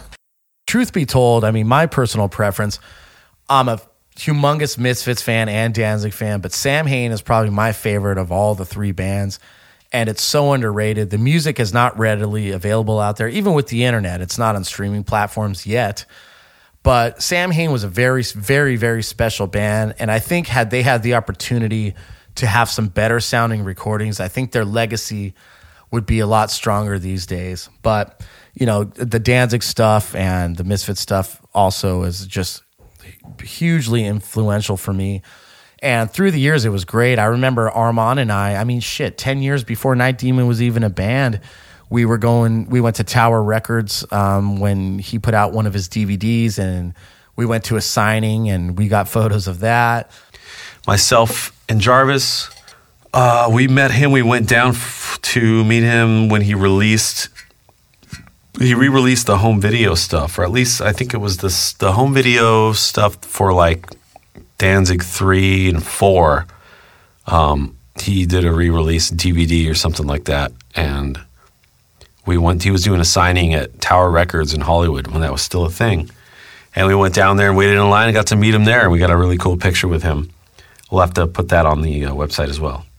For me, the Misfits came later. For me, it was Danzig early on. Growing up, when I was, I don't know, probably 12 or 13 or something, a friend of mine had Danzig's 3rd album, How the Gods Kill. And that fucking album, man. That album, just resonated with me so deeply. I don't know, it was fucking scary. It was sinister. That first song, Godless, when it breaks down to the verse part, it's just that slow, bah, bah, bah, bang, those chords, those dirty fucking, almost out-of-tune chords, man, that shit scared the shit out of me. I had gone to Catholic school all my life. My parents they're not super religious, but there was definitely a sense of religion and going to church and stuff in my family because, my mom's side is Italian. Her parents are from Italy, and you know, of course, there's a very big religious thing going on there. So I went to Catholic school, so like fucking hearing this music talking about, you know, was different from Black Sabbath and stuff, you know, like Ozzy was a likable character, but Danzig had this like really kind of dark persona, and for a 12-year-old kid, man, it was fucking scary. But it was also like, I couldn't get enough of it, you know? Songs like Heart of the Devil, shit like that. Like, what are they singing about, you know? I'm gonna grab, you know, the left hand black, all this stuff. I just didn't understand. I didn't know this stuff. And the cover too with the Giger painting, like holy shit, man. I'm telling you, that thing was, I don't know, very influential on me growing up and as a musician. I know all those songs front to back. So anyway, I remember I found out that, this Danzig was in this band. Oh, he had this band called the Misfits too, you know? It's like, shit, I got to check this out. I remember I got a tape at a record store. I was probably like 13 or 14 or something like that. I had gone on a family trip with my parents to Palm Springs. My dad used to play music at a restaurant down there around that time. And we would go, you know, hang out for the weekend with him. We had a motorhome and take it down there, and while he would play, we'd hang out. We'd go to the restaurant, you know, hang out for the night. And during the day, we'd do whatever you do in Palm Springs. I don't know. Go lay by a pool somewhere. So I bought this Misfits tape. I don't remember which album it was. I think it was a compilation or something. And I remember putting it in my little Walkman and listening to it and thinking, what the fuck is this? This sucks. After coming from like Danzig, who has the Danzig albums, solo albums, like fucking they're such a great band, you know? Guitar player John Christ, such a precision, really good guitar player. The drums were killer, you know, Chuck Biscuits, holy shit, man.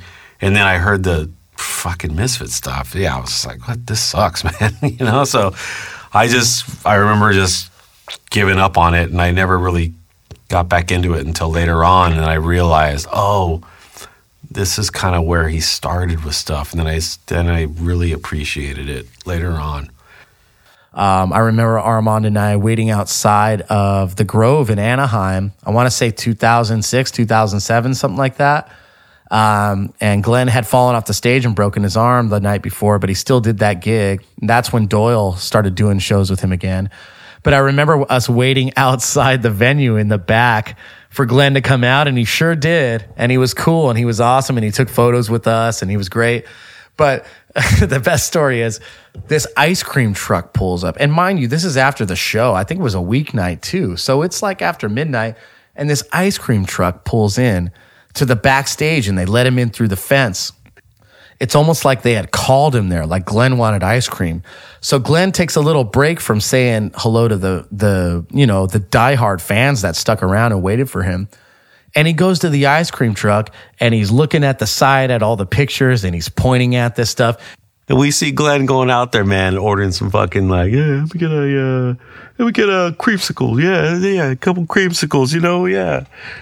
And then he was yelling at the guy through the window, and he got all fucking pissed off, and he just fucking left. He didn't even get anything, and he went into the bus.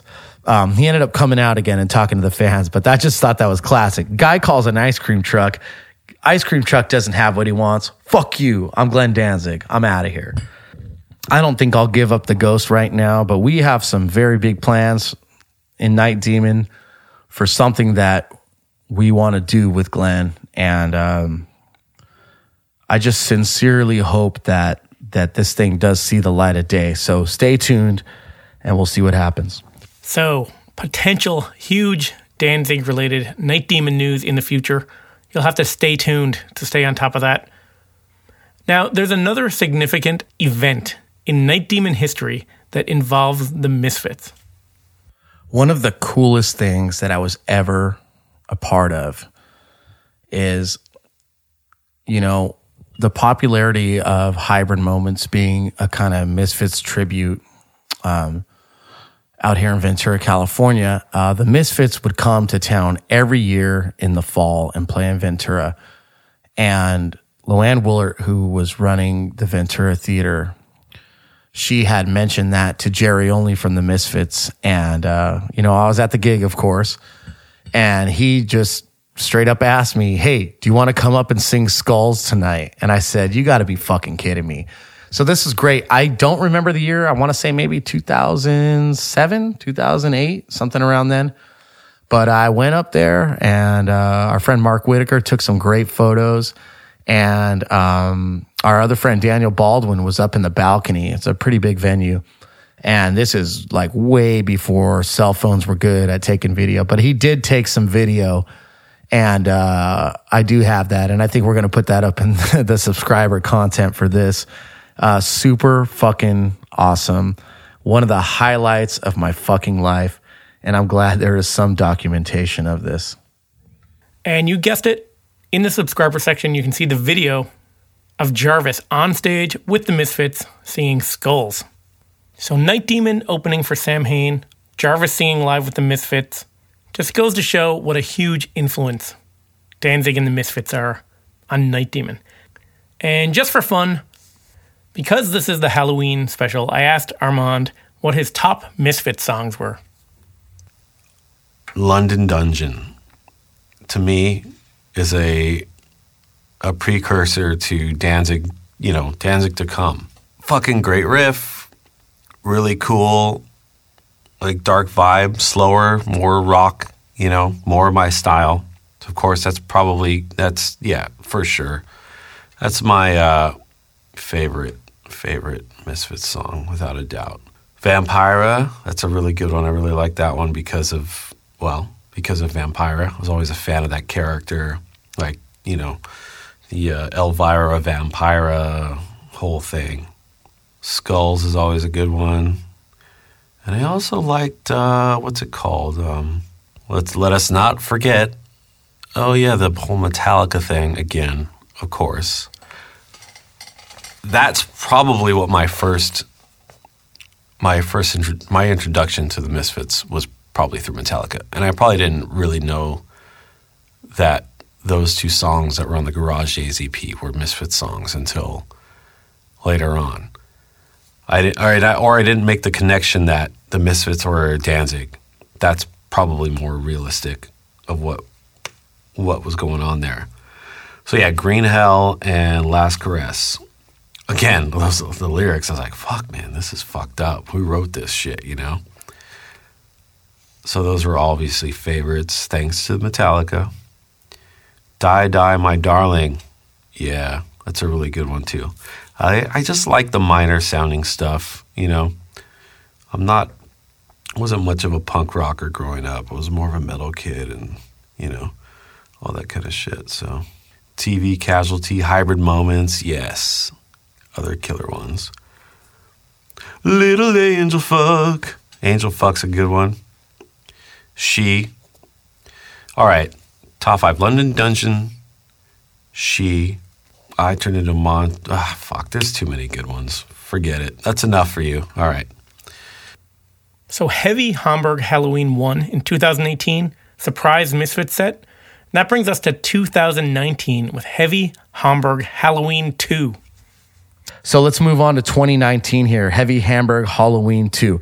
Okay, so the legendary Mark Talley was booked this year. We did not know that we were going to repeat this festival, but it was such a big success the first time around, we wanted another go at it.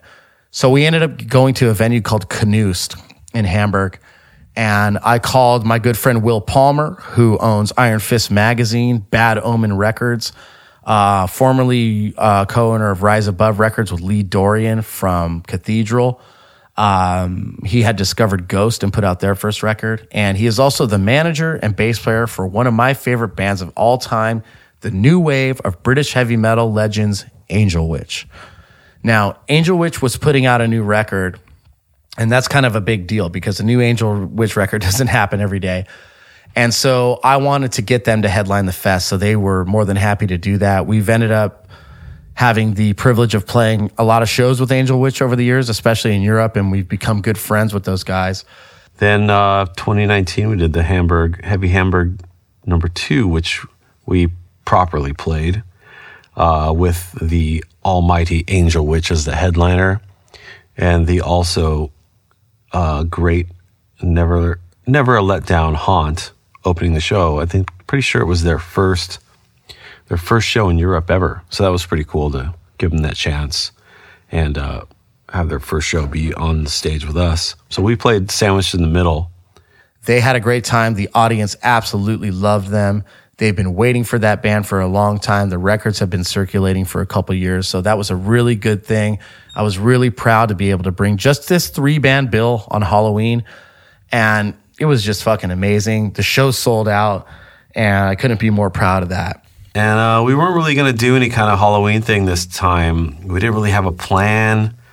But I think, I don't know, like the week before or something, I was kind of like, well, dudes, what are we going to do? We got to dress up or something. I mean, we're here promoting Halloween and trying to bring Halloween to Germany, but we don't have any fucking costumes. Like, what kind of shit is this? We got to do something. So, we didn't want to like worry about wearing some crazy shit. So I just, I don't know. I was like, well, let's just, get our faces painted or something like that, do some kind of death paint or like black metal paint. So I contacted a friend of ours, a photographer, and asked her if she knew anybody that did makeup, or they could do like kind of horror makeup or something like that. And sure enough, she did. So we'd never met this girl either. So we had her come to the show and meet us backstage before the show. And, we just she just did our faces up. I don't know, in hindsight, I think we looked kind of stupid. I don't know if people really understood. Maybe they're like, oh, what is going on?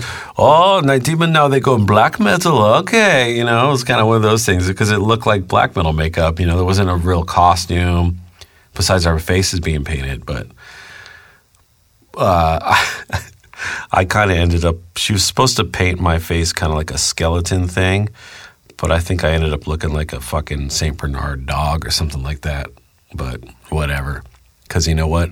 We went out there and we fucking kicked everybody's ass in that venue. It was sold out. It was packed. Killer club. We destroyed that night. Angel Witch was great. Haunt was great. It was one of the best Halloween shows I've ever played.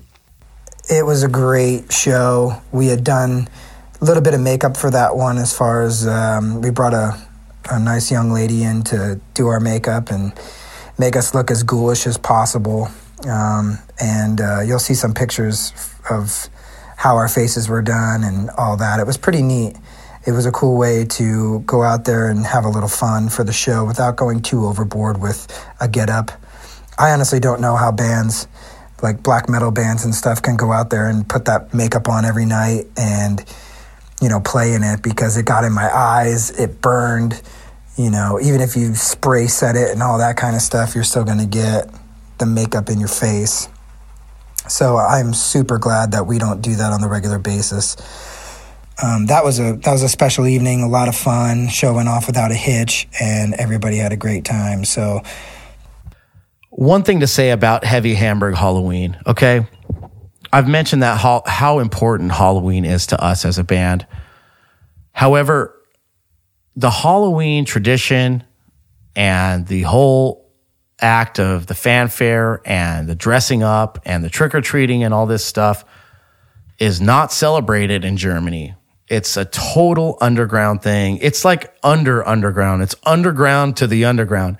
It's a total foreign thing. And so I think, our reason for keeping this festival going every year is, with Night Demon, we could do whatever we want as far as we could put on a concert wherever we want in the world.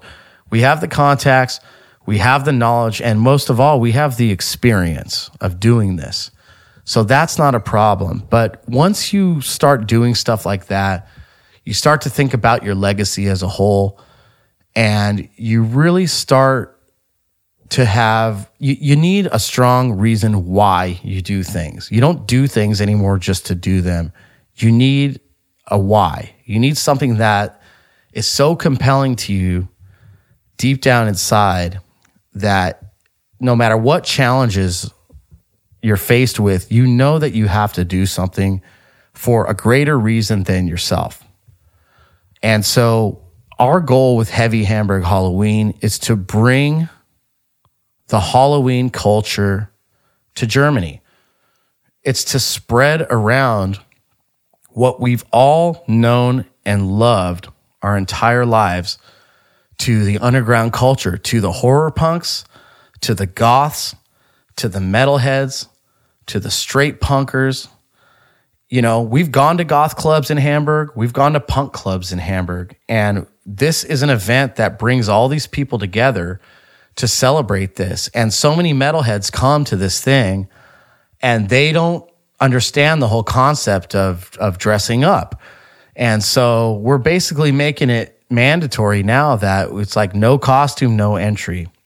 And when people show up in costume, they start to realize how fun it is to dress up. And you know what? You could be standing next to one of your good friends and you don't even know it. It's just so awesome to be able to play pretend for a night and just anything fucking goes. So that brings us to 2020 and what should have been Heavy Hamburg Halloween 3. The 2 Heavy Hamburg Halloweens that we had thrown were a success, and I wish we were able to do it again this year, but due to the pandemic and COVID-19 and restrictions of traveling to Europe and restrictions of touring, period, we're unable to do that.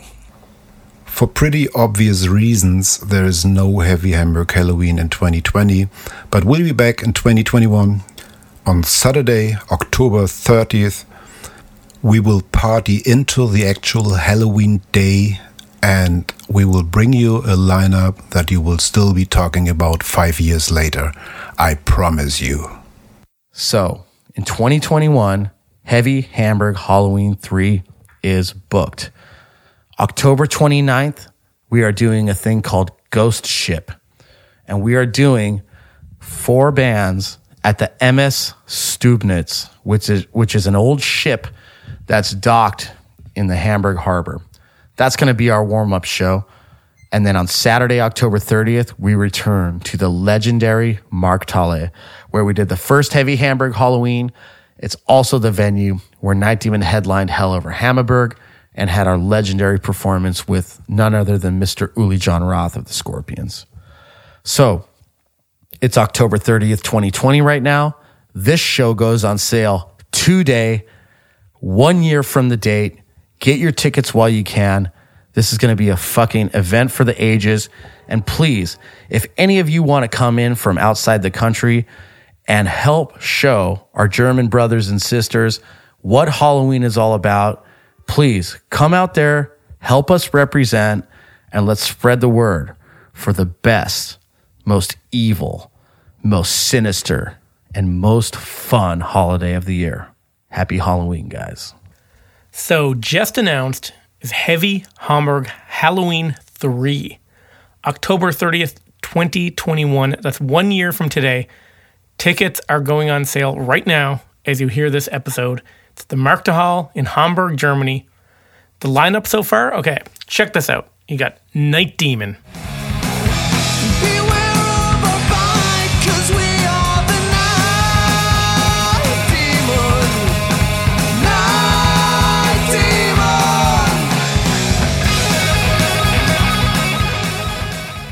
Ireland's Primordial doing a 30th anniversary show.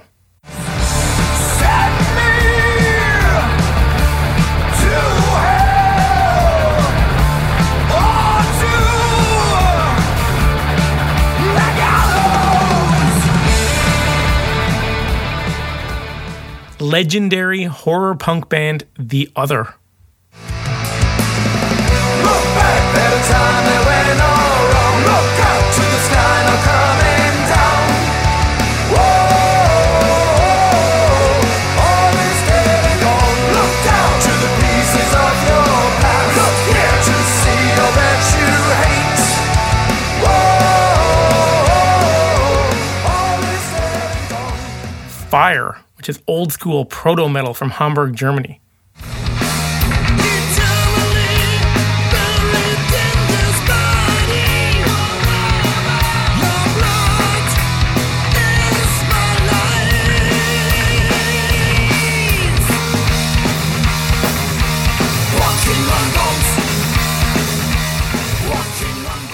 And also, remember earlier when we talked about Jarvis's Misfits-inspired band Hybrid Moments? There's a Hybrid Moments reunion show.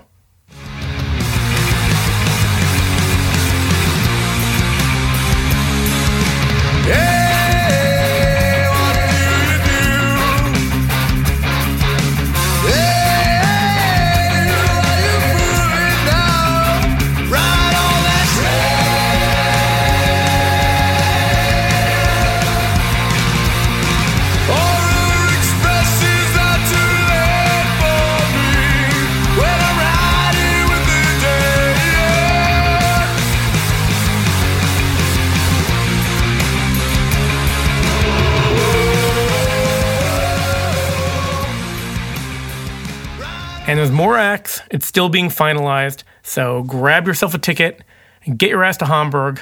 And don't forget to bring a costume for Heavy Hamburg Halloween 3.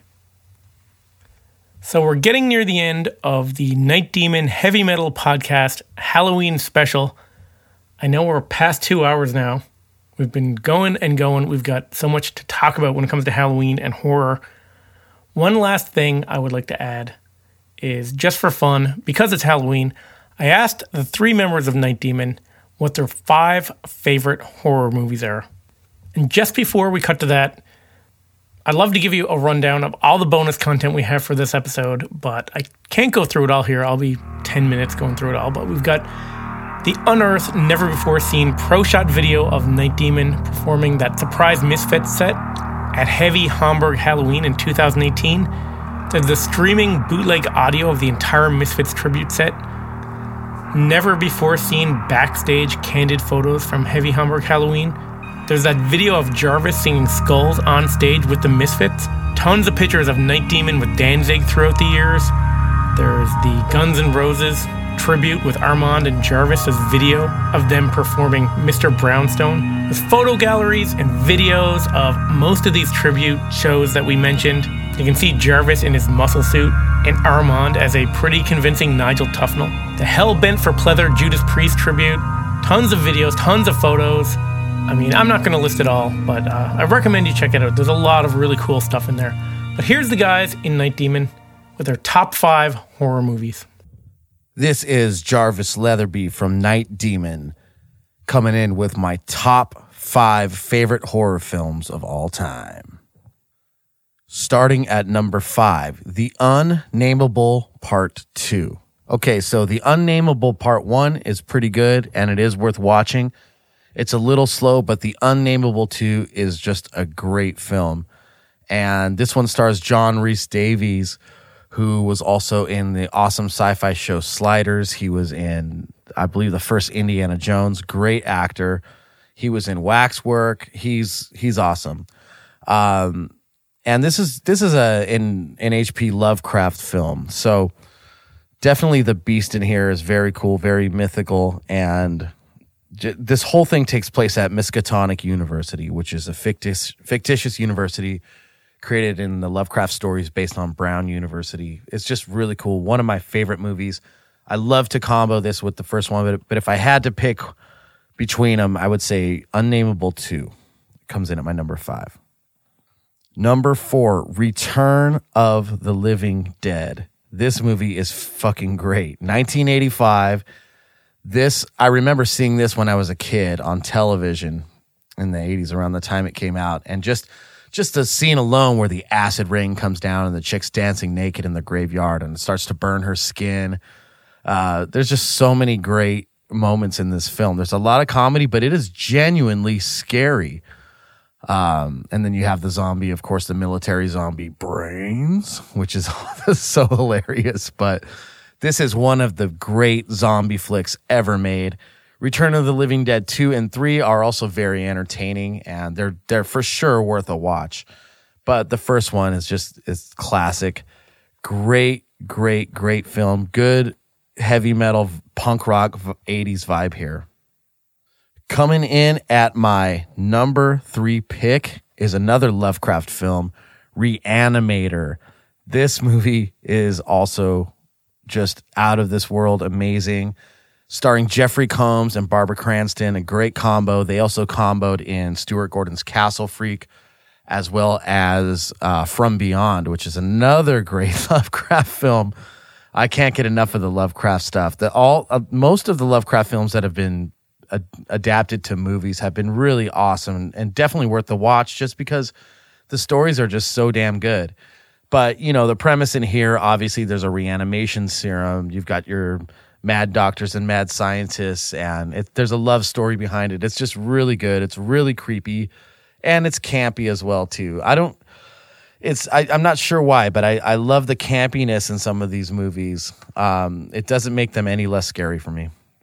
Number 2, I'm coming in with an old classic, Salem's Lot. Now, this was originally, I guess they called it a mini series. It's based on a Stephen King novel. Tobe Hooper directed it, who did Poltergeist and the Texas Chainsaw Massacre.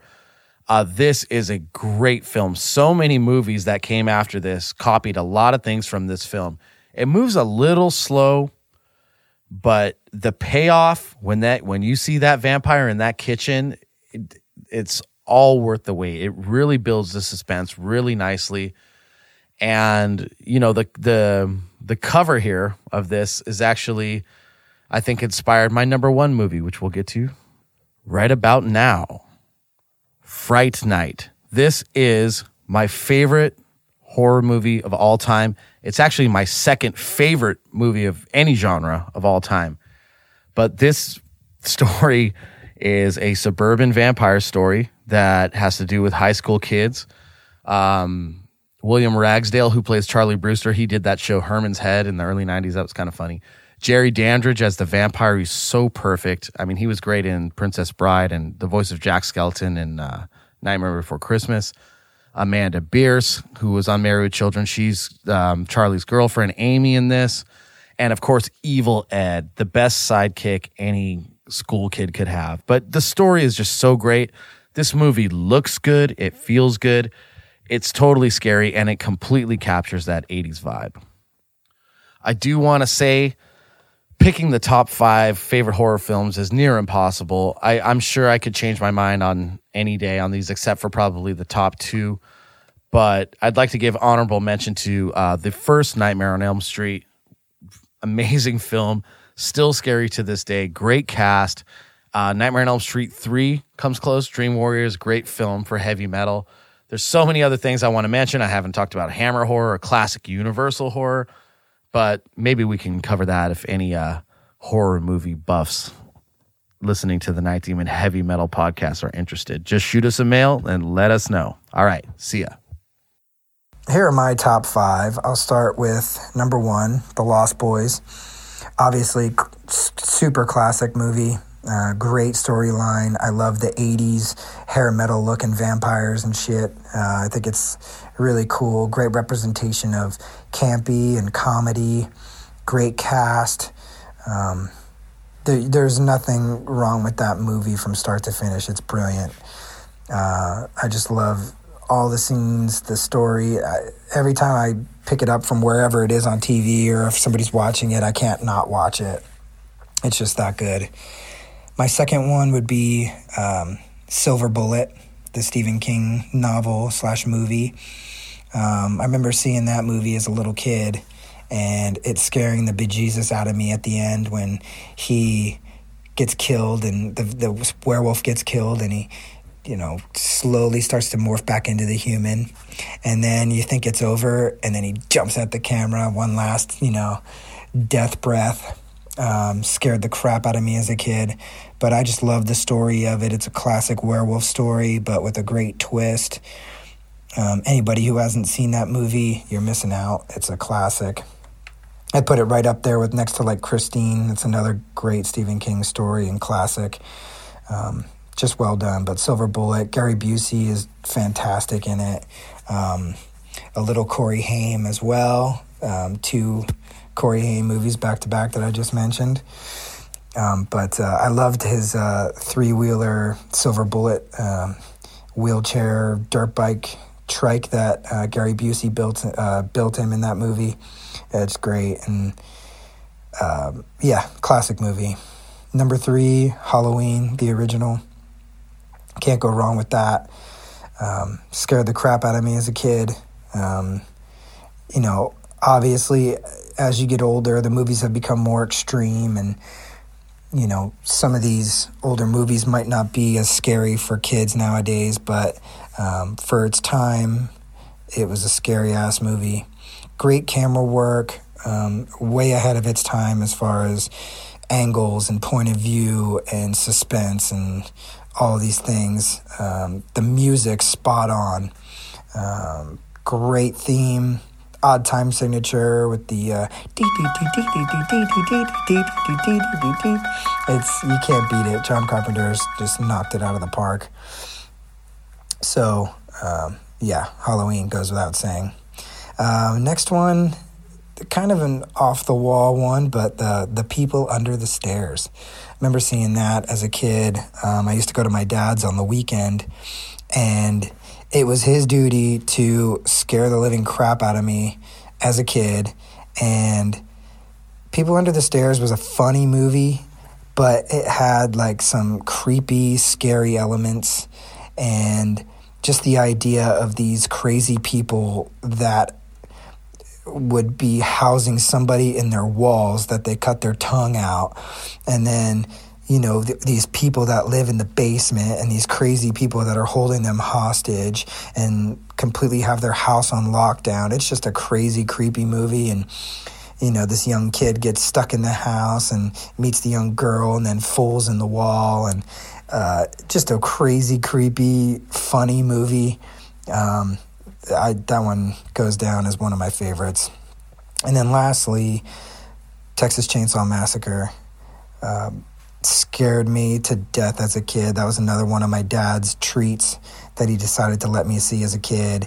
I remember watching it and just being horrified, and then him going, okay, it's time for bed. And I could not sleep. I was scared. Everything was scaring me. I think I passed out from fright and woke up in the morning just delighted that I wasn't murdered in my sleep. But so Lost Boys, Silver Bullet, Halloween, People Under the Stairs, Texas Chainsaw Massacre, my top 5. Top 5 horror movies. I think one of my favorites of all time has to be Poltergeist. That movie is trippy, man. Really good effects, I thought, at least for the time. I've always been intrigued by the whole, Native American burial ground, holy ground, which, here you go again, ties into the whole hollow ground thing. So that movie, the whole idea of they built all these houses on this sacred land, and it was just being haunted, and never left them alone and all that stuff. That old man in Poltergeist 2, fuck man, what a creepy dude. One of my favorites for sure.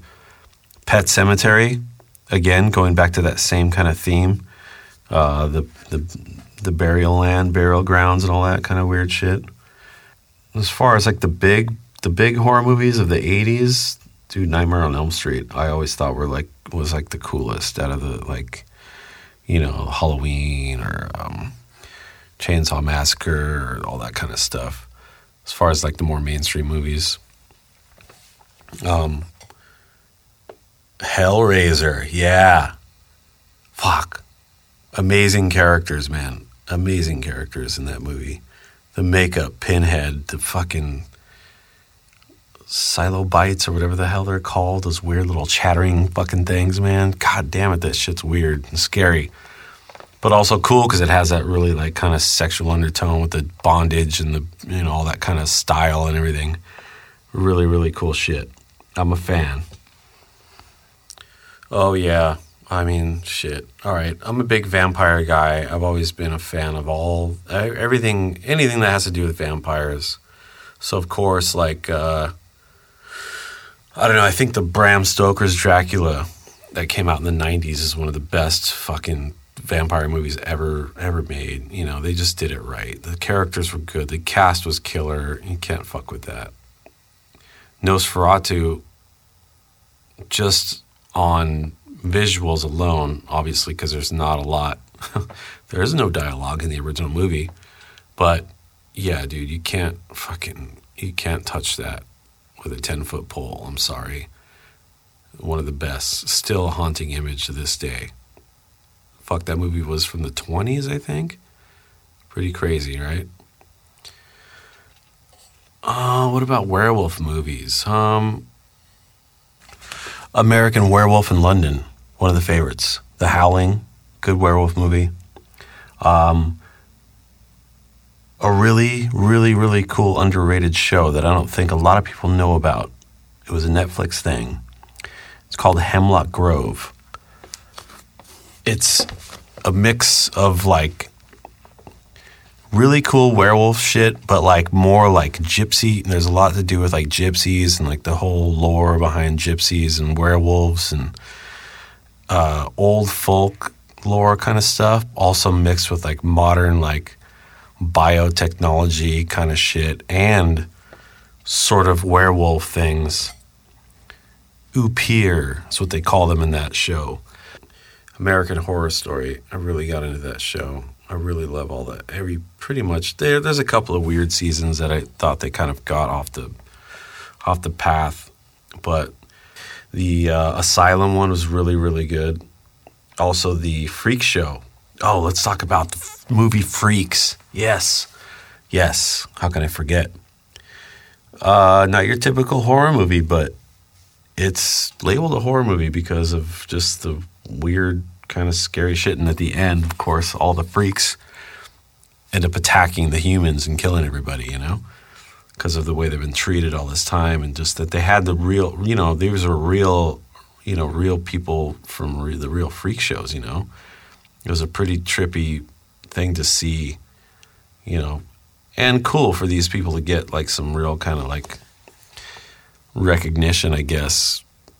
I mean, you know, they all were working for the freak show and, you know, were in a way, you know, that was the way they can make a living, you know, but being exploited still at the same time. So, but it was cool that they made a movie about that.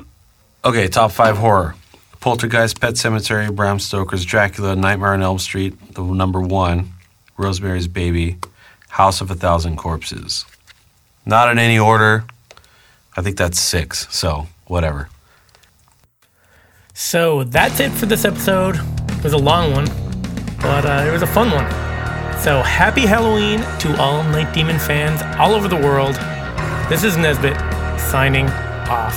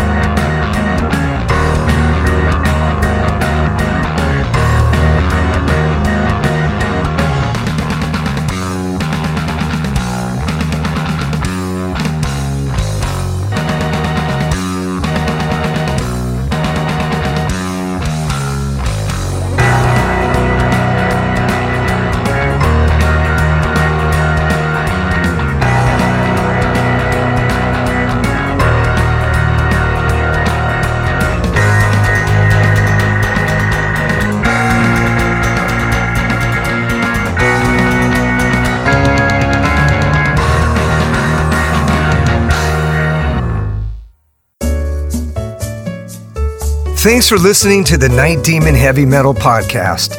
Head over to nightdemon.net, click on the subscriber tab, and sign up to access exclusive weekly bonus content. If you would like to donate to support the Night Demon Heavy Metal Podcast, you can do so through PayPal at paypal.me/nightdemonmetal. Additionally, if you have not already done so, please subscribe, like, rate, and review the show on iTunes or wherever you listen to podcasts. Unbearable suspense that keeps you on the edge of an abyss of terror. Take a cult film odyssey into Cinemadness with Cinematic Void. Based in Los Angeles, Cinematic Void is a film series that specializes in horror and exploitation films. Currently, we are hosting Cinematic Void Up All Night in the Cinemadness movie, a monthly virtual screening series, as well as the Cinematic Void podcast, where we dive deeper into the world of cult cinema. You can find Cinematic Void on the World Wide Web at cinematicvoid.com, as well as Facebook, Twitter, and Instagram. And if you like what we do, you can support Cinematic Void by joining our Patreon. Until next time, see you in the void.